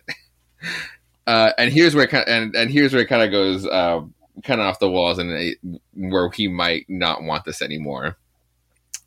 He finds a bank robbery that has Hydro, Shocker, what the fuck does he call him? Like a fast dude, like a fast man, and then it's a set of four. I'm trying to block the name. I'm trying to find the names, but anyway, as he's fighting them, people are actually like signing up, and people are actually loving this. And JJ is the man on the chair, which is a position he's always wanted, apparently. And he's Spider-Man's man on the chair. And after a while, he goes, "Don't forget your one-liners." Huh?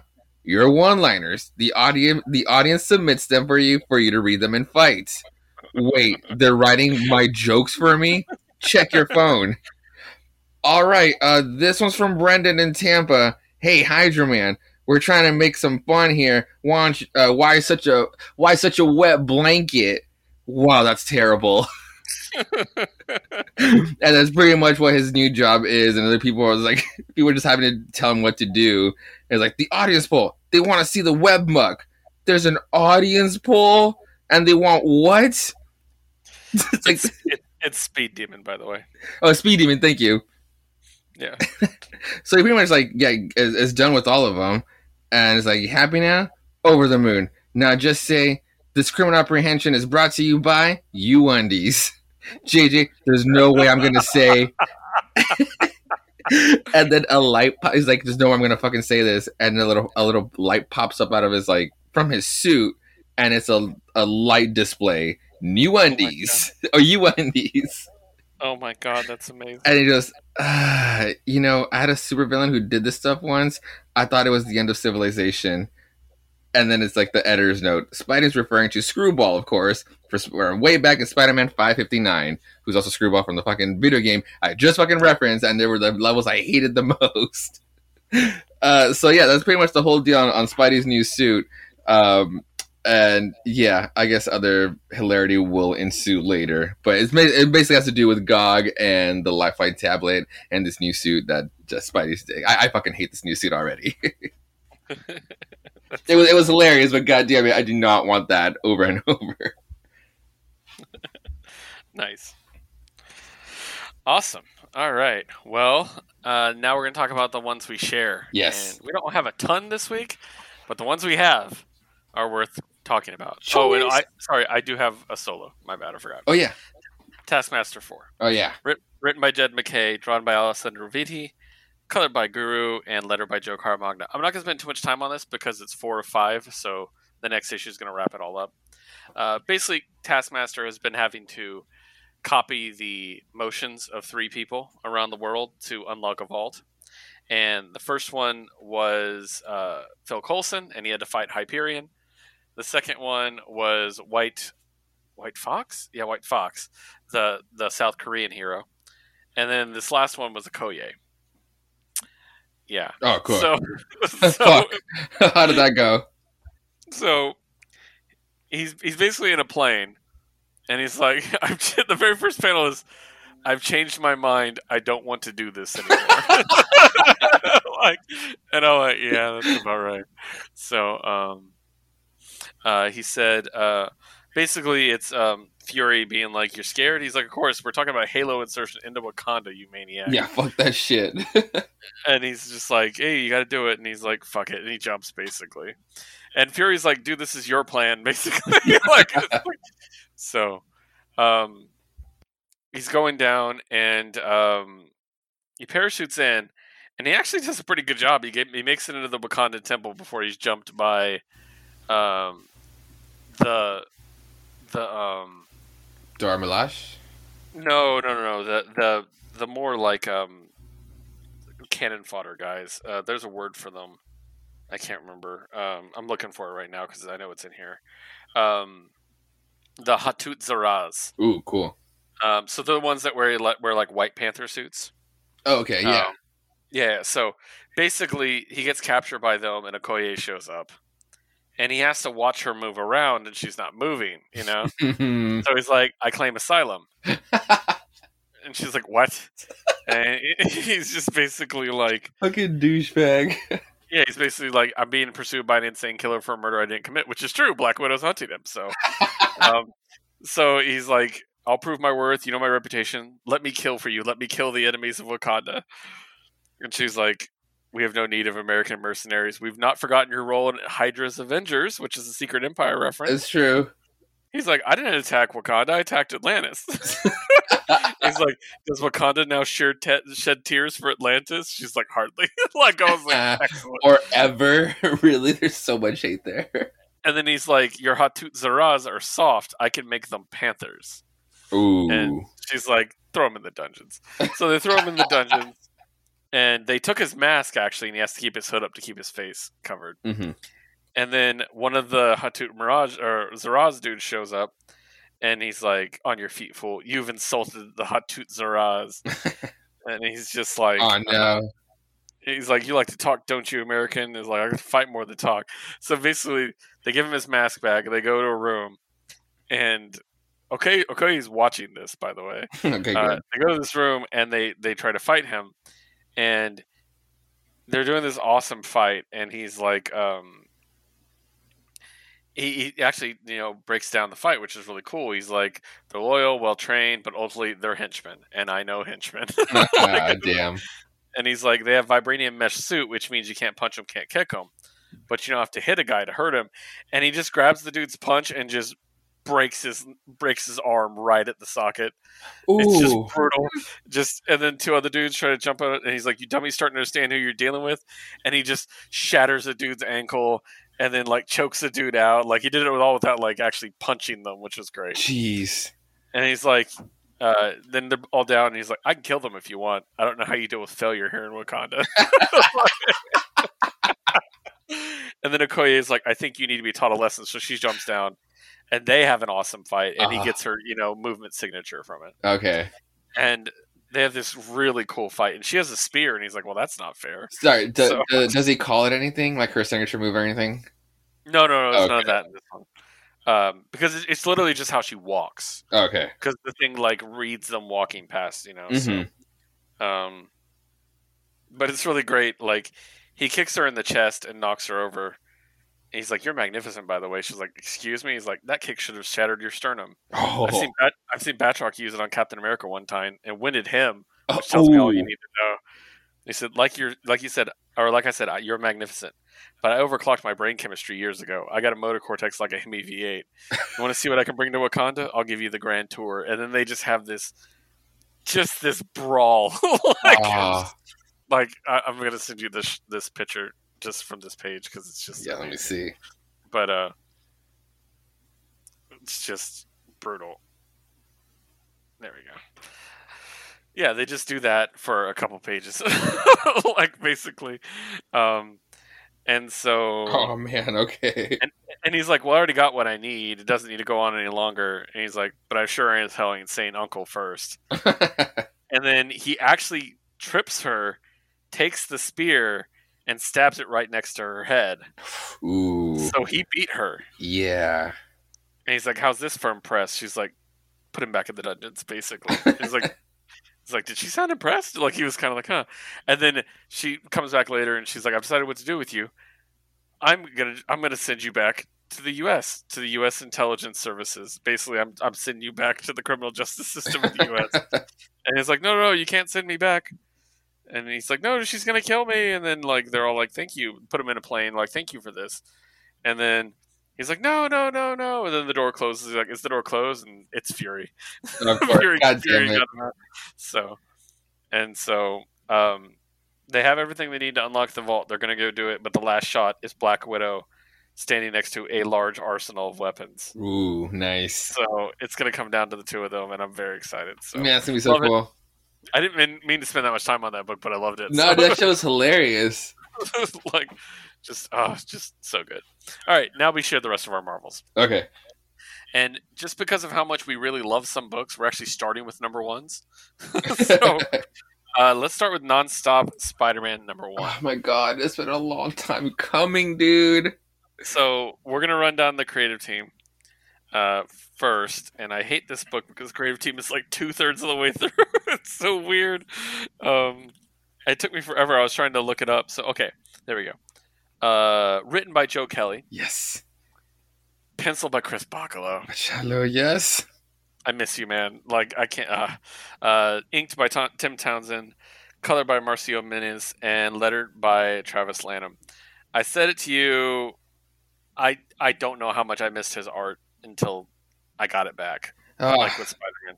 He's one of the best Spider-Man artists. Absolutely. Like, my favorite, like, mine and my buddy, like, Achilles, like, our pretty much our favorite Spider-Man story is a 2-parter that he and Joe Kelly did a long fucking time ago, Family Business. It was literally the first comic that actually made me laugh out loud, like a good, like the way we're laughing at right now. Before that moment, it was kind of like or just in my head, just saying that was a joke. That was pretty good. But goddamn it, Family Business, Joe Kelly just destroyed me with that 2-parter, and ever since then, what was that, 2008, 2009? I've been screaming for an ongoing series with Joe Kelly and Chris Bachalo to just like give me what I want, a good Spider-Man story. Because yeah, this Spider-Man is some of the best stuff ever. Yeah, I will say the title "Nonstop Spider-Man" is very appropriate for this book. Yeah, because it's what's the word? Kinetic. Yes, it's constantly going. I think that's the way he likes his Spider-Man, because Family Business pretty much starts that way, just off the bat, 100, like at a fucking 10 going. And at one point of the book, it's like most of the book is like an internal monologue because his jaw's broken. And at one point, he literally has to like throw his head at an actual dumpster, or his jaw at a dumpster, so he can pop it back in place. And the internal monologue is, whoever told you that the most painful thing is like something is a goddamn liar. as he does that. Yeah. But yeah, it's just nonstop, and it's dealing with a cool like story about a drug dealer or drugs that are being basically taking all of these like really smart kids, which kind of reminded me a little bit of the Black Cat series we read, because that was kind of like, you know, like a smart kid who had a good future dying mysteriously of drugs. Yeah. Too. So that's kind of how it starts out. But oh man, just the art, it's so dynamic, and I love it. And then I'm reading, and it's really good, and I'm really enjoying it. And then I'm about 2/3 of the way through, and it stops, and I'm like, "There's a lot of comic left." And then there's the Nick Lowe letter, and he's like, da da da. And he's like, even he's nonstop. Yeah, and he's like, in a few pages, you'll find a story that's going to tease the big bad of the series. Yes. And I'm like, oh. And then I turn the page, and I don't think this is Helmet Zemo, for the record. I don't think it's the original Baron Zemo, because he's way too sassy.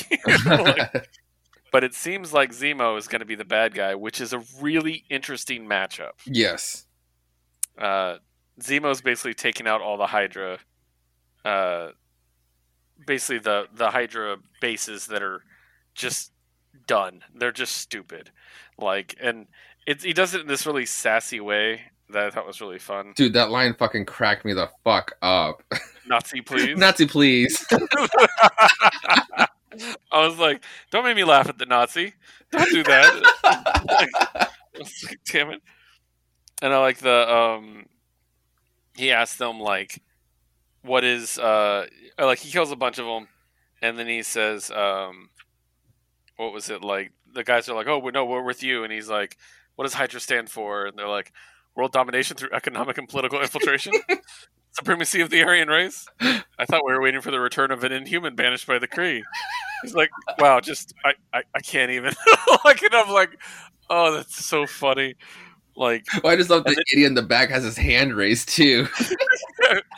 And then he just guns them down and basically says he's going to New York next. Yeah. I'm all in. Dude, fuck yeah. I'm in. Let's do it. This is going to be great. Like, this one, I got the cover A, and I had to get the Bocello wraparound cover with like all the enemies because it just looks awesome. I got the I got a variant. The Scotty Young one was cool. I almost got that one. Scotty Young. There's certain Scotty Young covers I want. I just liked him like with all the Sinister Six, like kind of hands popping up. Yeah, I got. It doesn't actually say in this. It's whatever the 9th one is. So because you have the name, It's I see it now. It's the Ken Lashley one. Oh, okay. On the first page, the one with the bright circle with the red background. Oh, okay, cool. I do like that Spidey. Yeah, so.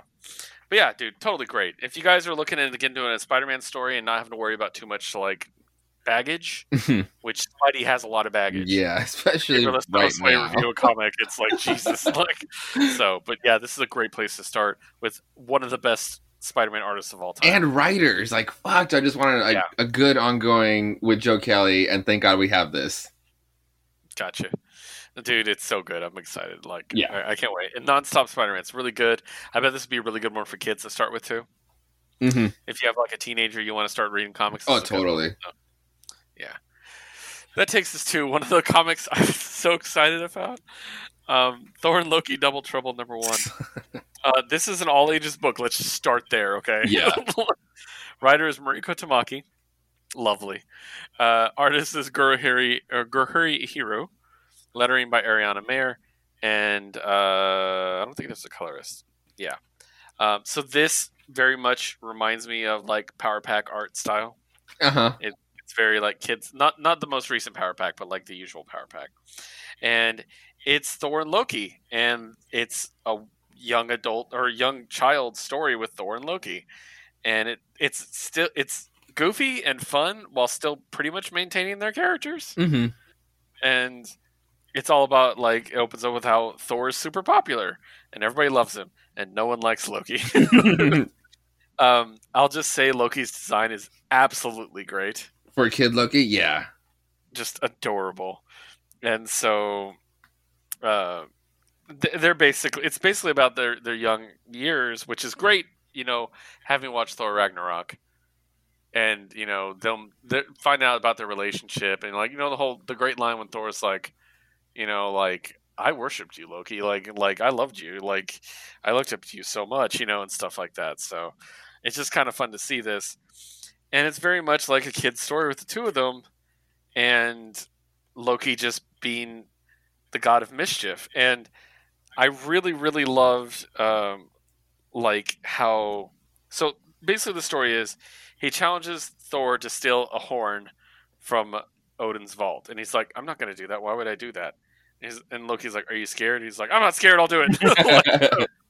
The best part about it is, and this is, I think, the thing that people miss about Loki a lot, is Thor gets the horn, and then Loki rats him out while he's doing it, which Loki wanted him to succeed, but Loki's the god of mischief, and he just can't resist. Like, and I absolutely love that. He's like, I just have to mess with him. And so Thor manages to escape. Loki blows the horn, and it summons a giant serpent. And I'll read the exact wording. Great galaxies, is it the Midgard serpent? And Loki says, I think it's his sister, Mildred. Excellent. Love it. And then basically it's going to be the two of them fighting the serpent together. Yeah. This is great. No, it's awesome. I really like it. Yeah, because it's very YA, very kiddie. But like it's kind of like in the movies, like those moments where they kind of do a kind of a callback, and it's like when Loki's like, "Hey, brother, remember that one time where we rated this and everything was good?" And then Thor goes like, "I seem to remember you betraying me and you sent me in on this one fucked up part." That's this kind of retelling of those tales. It's very kiddie, but it's kind of like exactly how you would think it would play out when they kind of recall those scenarios. Yeah, like the snake story from Ragnarok. Yes. Where he's like, he turned himself to a snake, and he knows I love snakes, so I picked it up, and he's like, it's me, and then he stabbed me.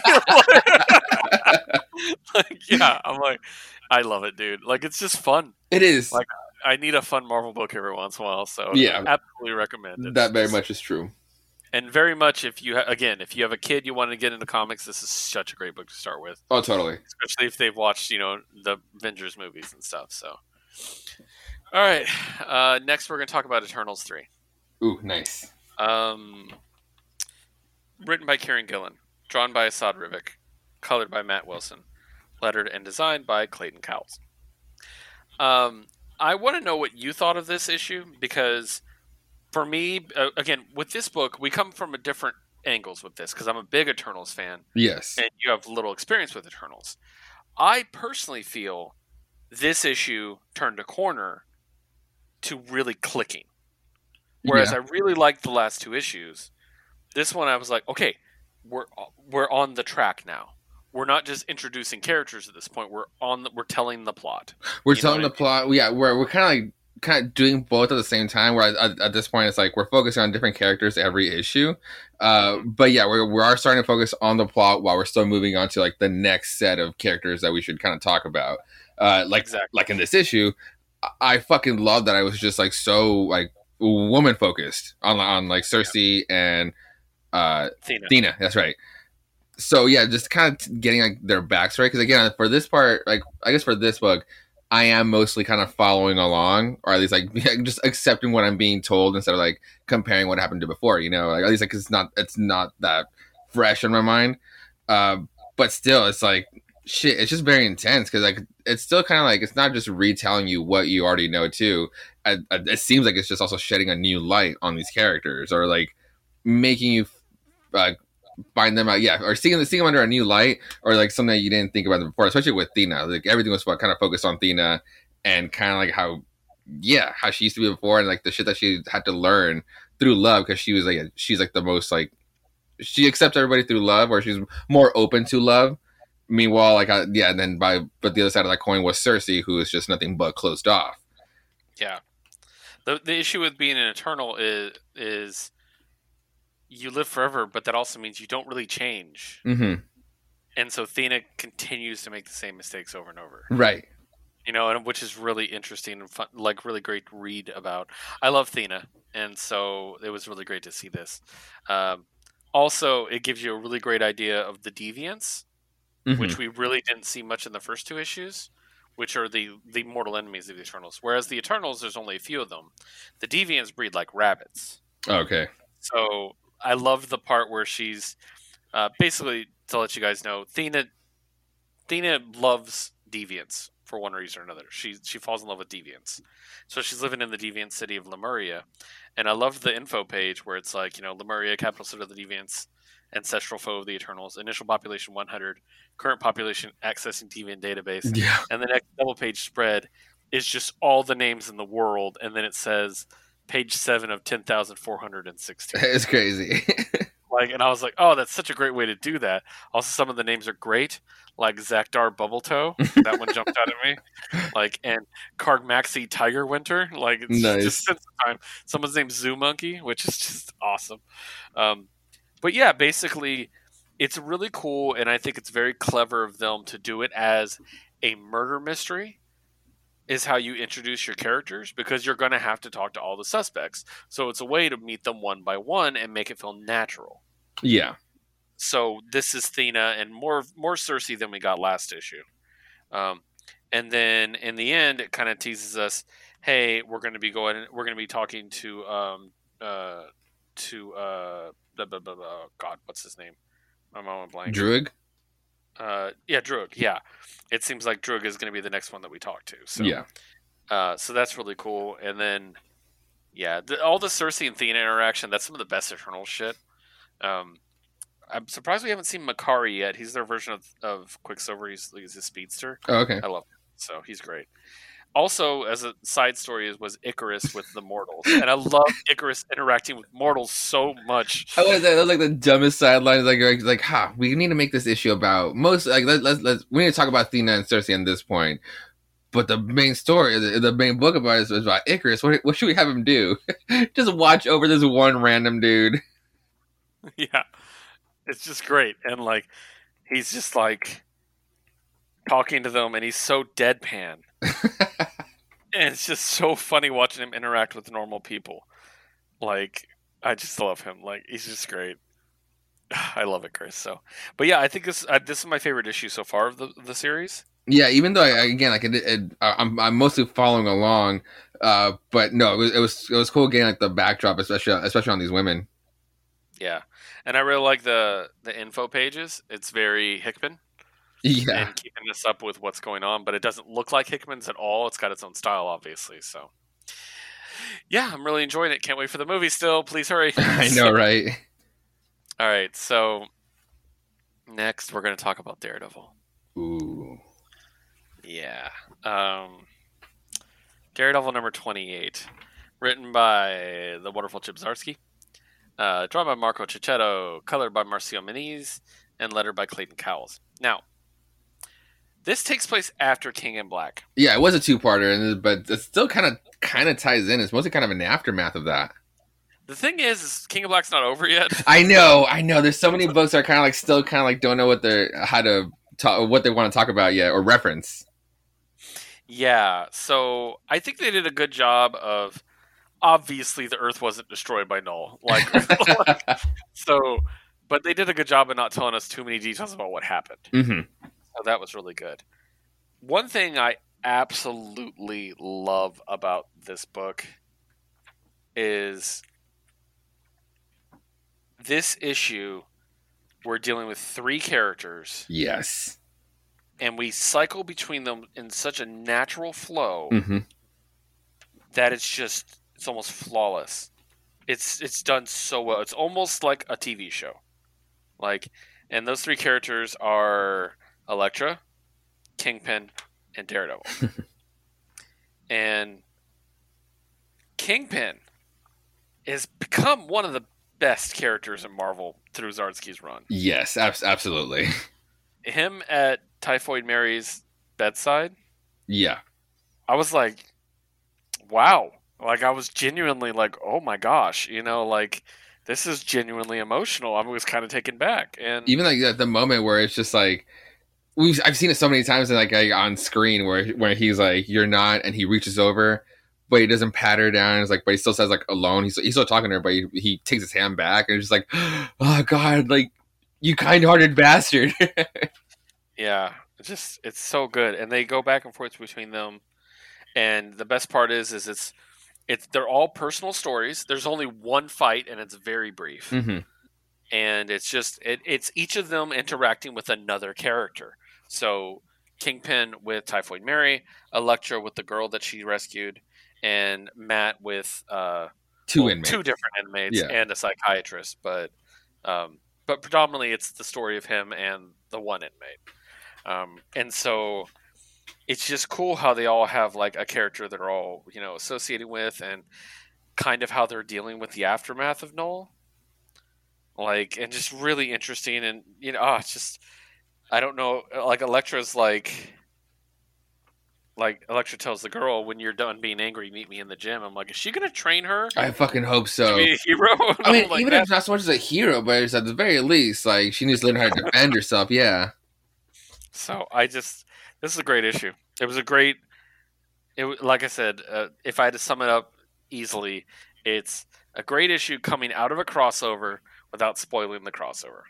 That's true. Goddamn, does Marvel love to spoil shit off of a different issue? Yeah, but yeah, I really enjoyed it. Anything else you wanted to add about it? No. I mean, it was just very emotional. Not action. Like the one fight, it's a Daredevil title, but I'm closing the book saying, "Holy shit, this Daredevil run is going to go down as one of the best Daredevil runs in history." Yeah, it's incredible. Yeah, it's going to go down. It already is, but it's going to go down as one of the classics, like up there with like the Brubaker's and the Bendis's runs. Frank Miller, yeah. Yeah. Love it.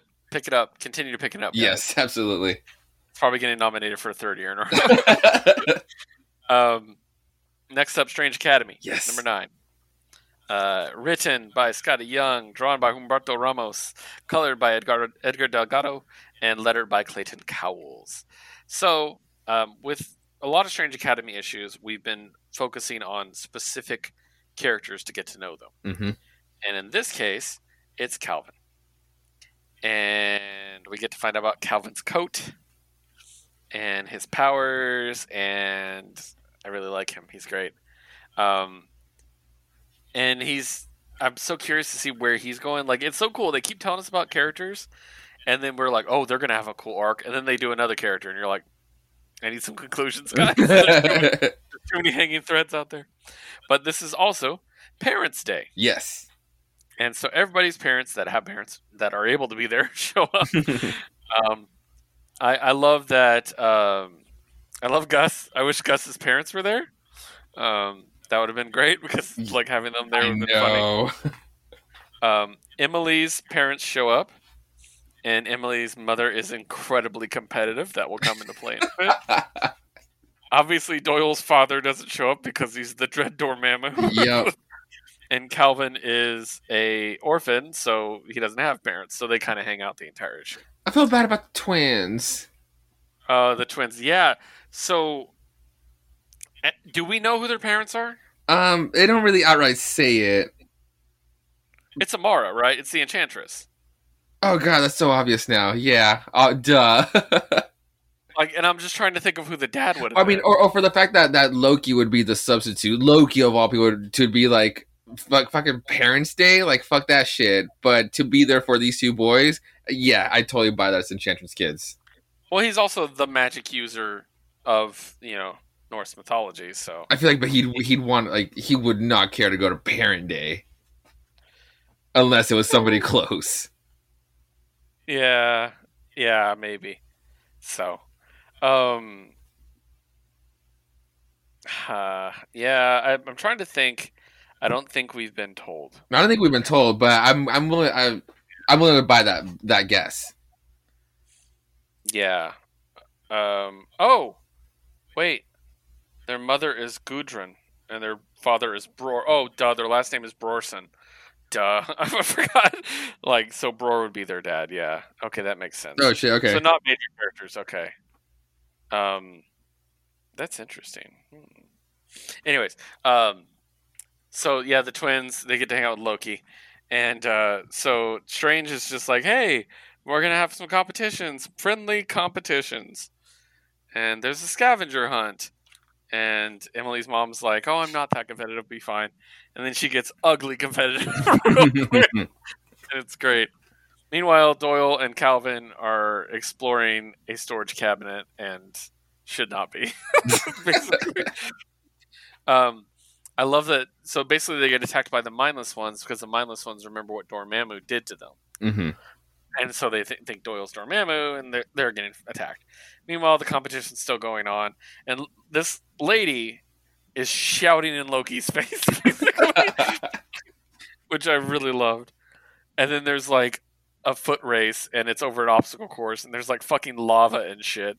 And she's like, "Let's just do this. Let's do this shit." Basically, like, it's a lot of fun. And yeah, again, it's such a charming, fun book. And I don't know a Marvel book that's doing character work for new characters as well as Strange Academy. Yeah, like as a whole, like the whole cast is pretty much new. Like the side characters is what you know. Yeah, it's so good. And then like Loki loses the race. He falls down for a reason, which we'll get into.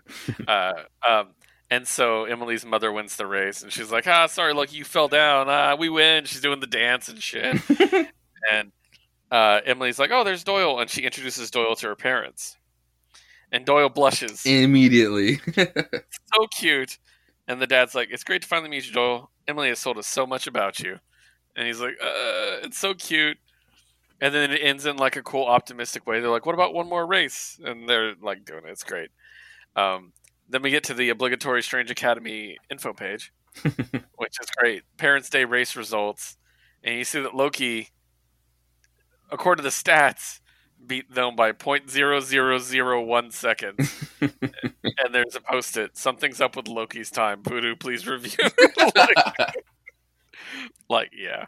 And then there's a damage report of the storage facility they broke into and everything they damaged. So, just fun, dude. Yeah. Like, It's one of my favorite Marvel books. It's top 3. Oh, for sure. Yeah, I'll have to think about it, but it would have to be up there as well.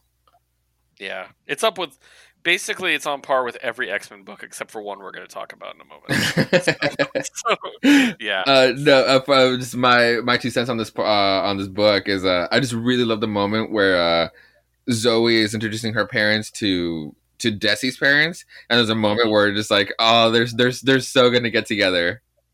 Yeah. Because it's like, I think she's like, oh, because the dad slips up. I was like, oh, Zoe, she's the one that you have a crush. Dad, like, is like, oh, sorry, Desi. I mean you. And he's like, that's okay, Zoe. In fact, it is very okay. It's like, ah, you fucking cute little bitches. Yeah, I forgot about that. Thank you for bringing that up. So, all right, that leaves us the 2 books. We have 2 X books this week. Yes. And I'm gonna break my rule. We're gonna start with X Factor. Ooh, okay. X Factor number 8. For those who don't know, this is probably my favorite Marvel book. It's got to be up there with Josue as well. I mean, yeah, for sure. So, written by the incredibly talented Leah Williams. Yep. Drawn by the wonderful David Baldeon. Yep. Colored by Israel Silva and lettered by Joe Caramagna. So, we're dealing with the second part of the Morgan haunting of their headquarters, the Boneyard. And we're also dealing with a bunch of side stories, including Prodigy trying to figure out what the fuck, why is, the information about me dying like wrong, and trying to figure out what's going on there. And while this is all going on, okay, I'm sorry. Dawkins is the most attractive comic book character that's ever been drawn. I don't even care anymore. Like, he's just so hot, dude. Like, God damn it. And he's always shirtless. Yeah, that does help. So yeah, basically we know something's going on, and we kind of got a future look with a cliffhanger last time, where basically everybody's dead except for Prodigy and iBoy, and apparently Dawkins. So basically, the Morgan is killing everybody, and they need to get out so they can actually, remember what happened, get everybody resurrected, and get it taken care of properly. And so Dawkins, being the fucking most badass character, basically stays behind and is like, I'll hold her off. You guys get the fuck out of here. Mm-hmm. We also see iBoy gets a significant power upgrade. Which will come into play later. Like, also, I love, if you see that full page spread with him surrounded by all the circles. Yeah. He has eyeballs on his slippers. Yeah. So I thought that was pretty funny, but yeah. But yeah, so Dawkins stays behind to basically cover their retreat. They're able to get away. X Factor is resurrected. And, it's funny because Xavier's like, all right, well, in the event X Factor should require any hypothetical assistance, even simply for the Boneyard's current zombie situation. North Star's like, the what? It's like, yeah, you guys should have a talk. Basically, the Boneyard, she rezzed all the dead bodies they were letting rot to be zombies. Yeah. Yeah, and so, but now they're prepared, so they work as a team, and we get this really cool team up stuff with things happening. Including Aurora taking out the zombified Dawkins, which is pretty cool. Oh, yeah, I know, right? Stomping his head off. Like, she's so hardcore, dude. But we see Rachel and Polaris basically work together to take care of it. And they are able to eradicate the threat. And we have Siren there being like, it's already coming back. And that's when North Star says, now tell us about the new bargain you struck with the Morgan. Love it. Love it. This is so good. Why is this the second book that ends with a to be concluded stamp? It's the arc, I think. Okay, it better be, because like they don't do it with all the arcs. I honestly, I've not heard anything about this book ending. I know, me neither. We're just like, don't play with words like that. And honestly, I follow the entire creative team on Twitter, and they're all very open with stuff. So Yeah. I'm pretty sure. And also, like, to end it on 9 is like, it doesn't make any sense either. But it's like, it's too great of a book. Don't use that word. There's no way they're gonna do it, dude. So, also a highlight is the info page. Yes.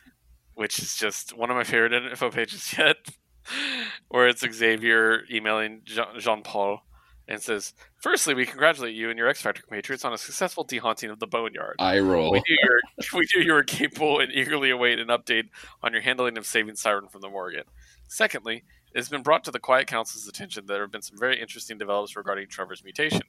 Please keep us apprised of this young mutant's extraordinary site development. All the best, Charles." And the reply from North Star just says, "No."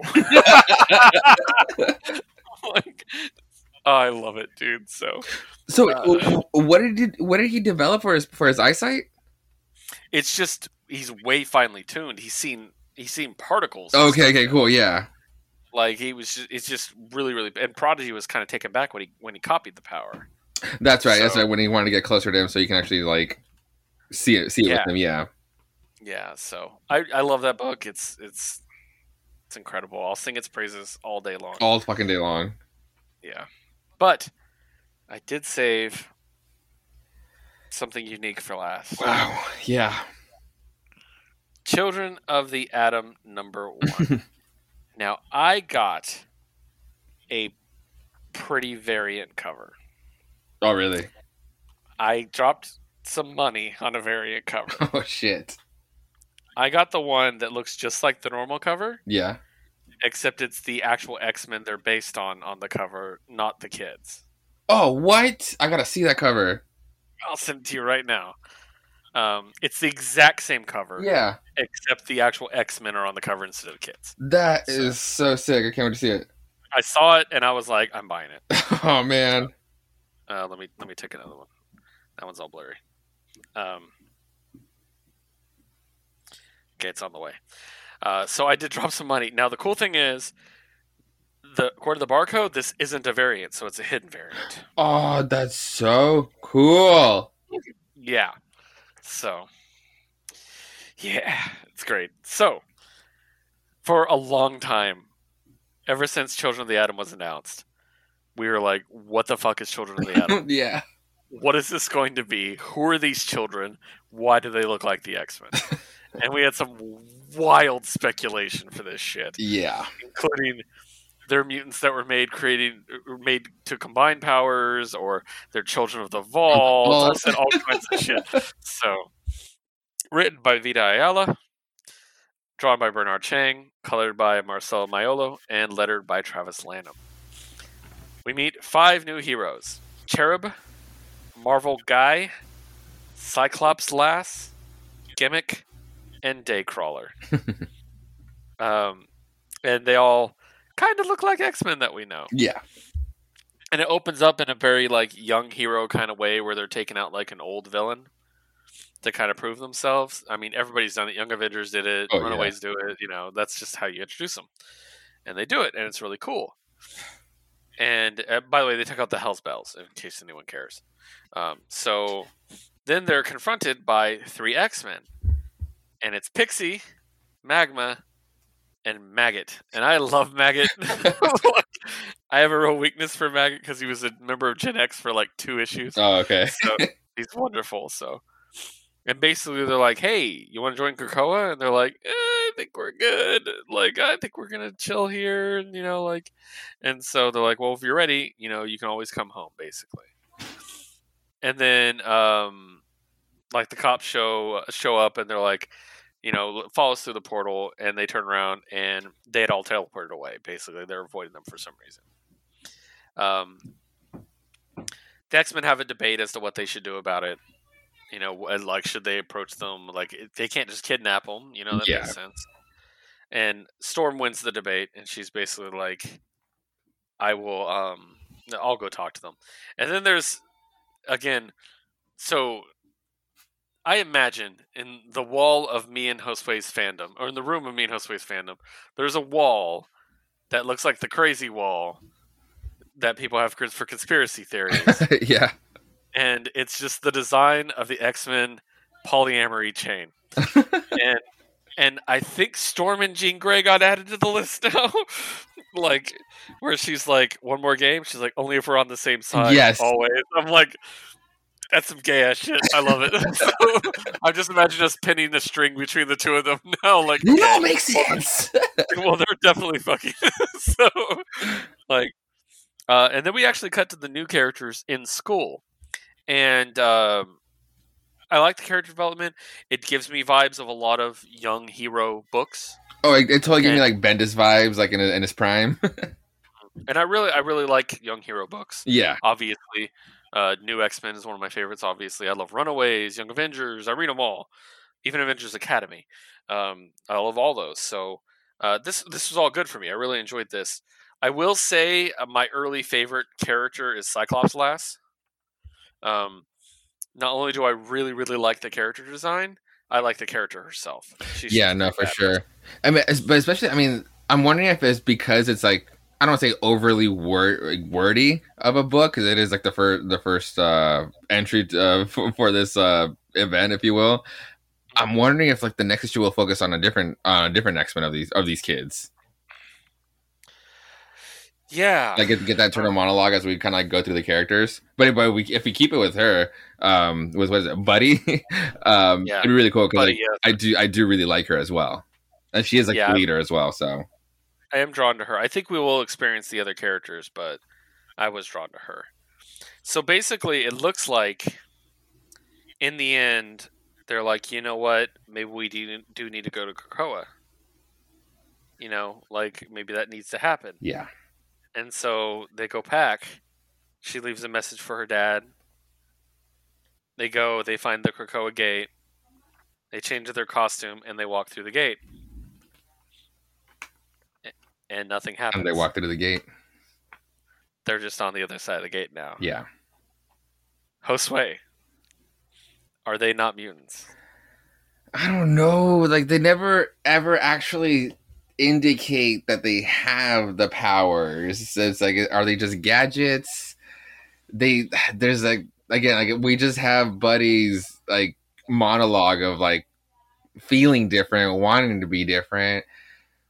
I don't know. Just seeing Daycrawler on his knees in the water was just like pretty brutal. Especially like when what we know now back with Pixie is like, oh, just come with us, and they're just like making every other excuse, almost like that they didn't want to. But we still also just had read the internal monologue of like, we're the X-Men, and then to just get that ending of like, no, let's fucking do it. It sucks that we're leaving our parents, but let's fucking do it, guys. And then to just literally just go through the gate, I don't know. And it's like, but then we have the title card, the Children of the Atom. Like, why? What does it mean? Yeah, it's, and if they're not mutants, why the fuck are we reading this? Like, what's Storm gonna do? Because Storm's not the type of mutant to be like, oh, well, you're on your own then. Right. No, for sure. So, I'm intrigued. Very much so. Yeah, and I already like all the characters. I think there's a couple we didn't get quite enough of. Daycrawler comes to mind. Marvel, was it Marvel Guy? Marvel Guy. Those two I could use a little bit more for. Mm-hmm. But the other three, I think we got quite a bit. Yeah, no, for sure. And I enjoy it, and I'm really curious to see how this ties into everything. Especially with the Hellfire Gala coming up. Oh my god. Jesus Christ. So. What are these X-Books? I know, man. There's so many of them, but they're all so good. But yeah. Anything else about Children of the Atom before we wrap? Yeah, not for Children of the Atom. I'm just like, I'm very much intrigued. Like, what does it mean? It's like, it's been a long time. It's been a long time coming. Like, this book should have came out, last year. I think Katie from Books and Pictures was telling us that there used to be like an actual there was a first iteration of Children of the Atom. It actually got printed. It didn't get released, obviously, because then shit got recalled and COVID happened, and we had that comic freeze that sucked. But there was supposed to be a first iteration of Children of the Atom that was done. So much so that even like in the back scheduling, with like the scheduling of like the the next couple of weeks for the books. You know how sometimes like some of them have been labeled red. The original Children of the Atom was labeled red, and then it got recalled, and now it's not. So it's like whatever those red tabs mean, this one used to be part of that, and now it's not. So it's kind of like there's just so much mystery right now in the House of X. Yeah, I need to know.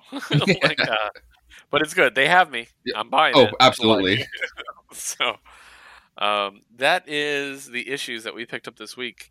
Josue, anything else? Anything we missed, or anything you want to close with? Those were the issues that we read. Just throwing out a couple of issues that I didn't call out, just because I didn't read them, or also more of collector's items. Immortal Hulk number 44. I am getting it because I do want to be there for the ending, and I'm waiting for the hardcovers to come out. I did get the variant to Specter and Specter number 2. I didn't shout that out. It was just really cute. And then also when I went to the next store, I wasn't sure if I had gotten the variant to 2 or 1. So that's why I was like, oh, well, I'll just get cover A instead. So that's why I have 2 of those. And then my big find of the week was the Virgin variant to Mighty Morphin number 5. And it's just, God, it's, oof. My little boy nerd is just was raving when I fucking saw this at the store. It's the fucking white Tiger Zord in the back, the Dragon Zord in the middle, and the Thunder Megazord just up in center, like up in the front, and it's just like all the best swords. It's super awesome. Nice. Oh, and last thing, I did get the second volume to Sarah and the Royal Stars by Vault. Ooh, nice. Yeah. Yeah, you'll have to tell us about that. Yeah, for sure. So. I do need to get back on my Vault books.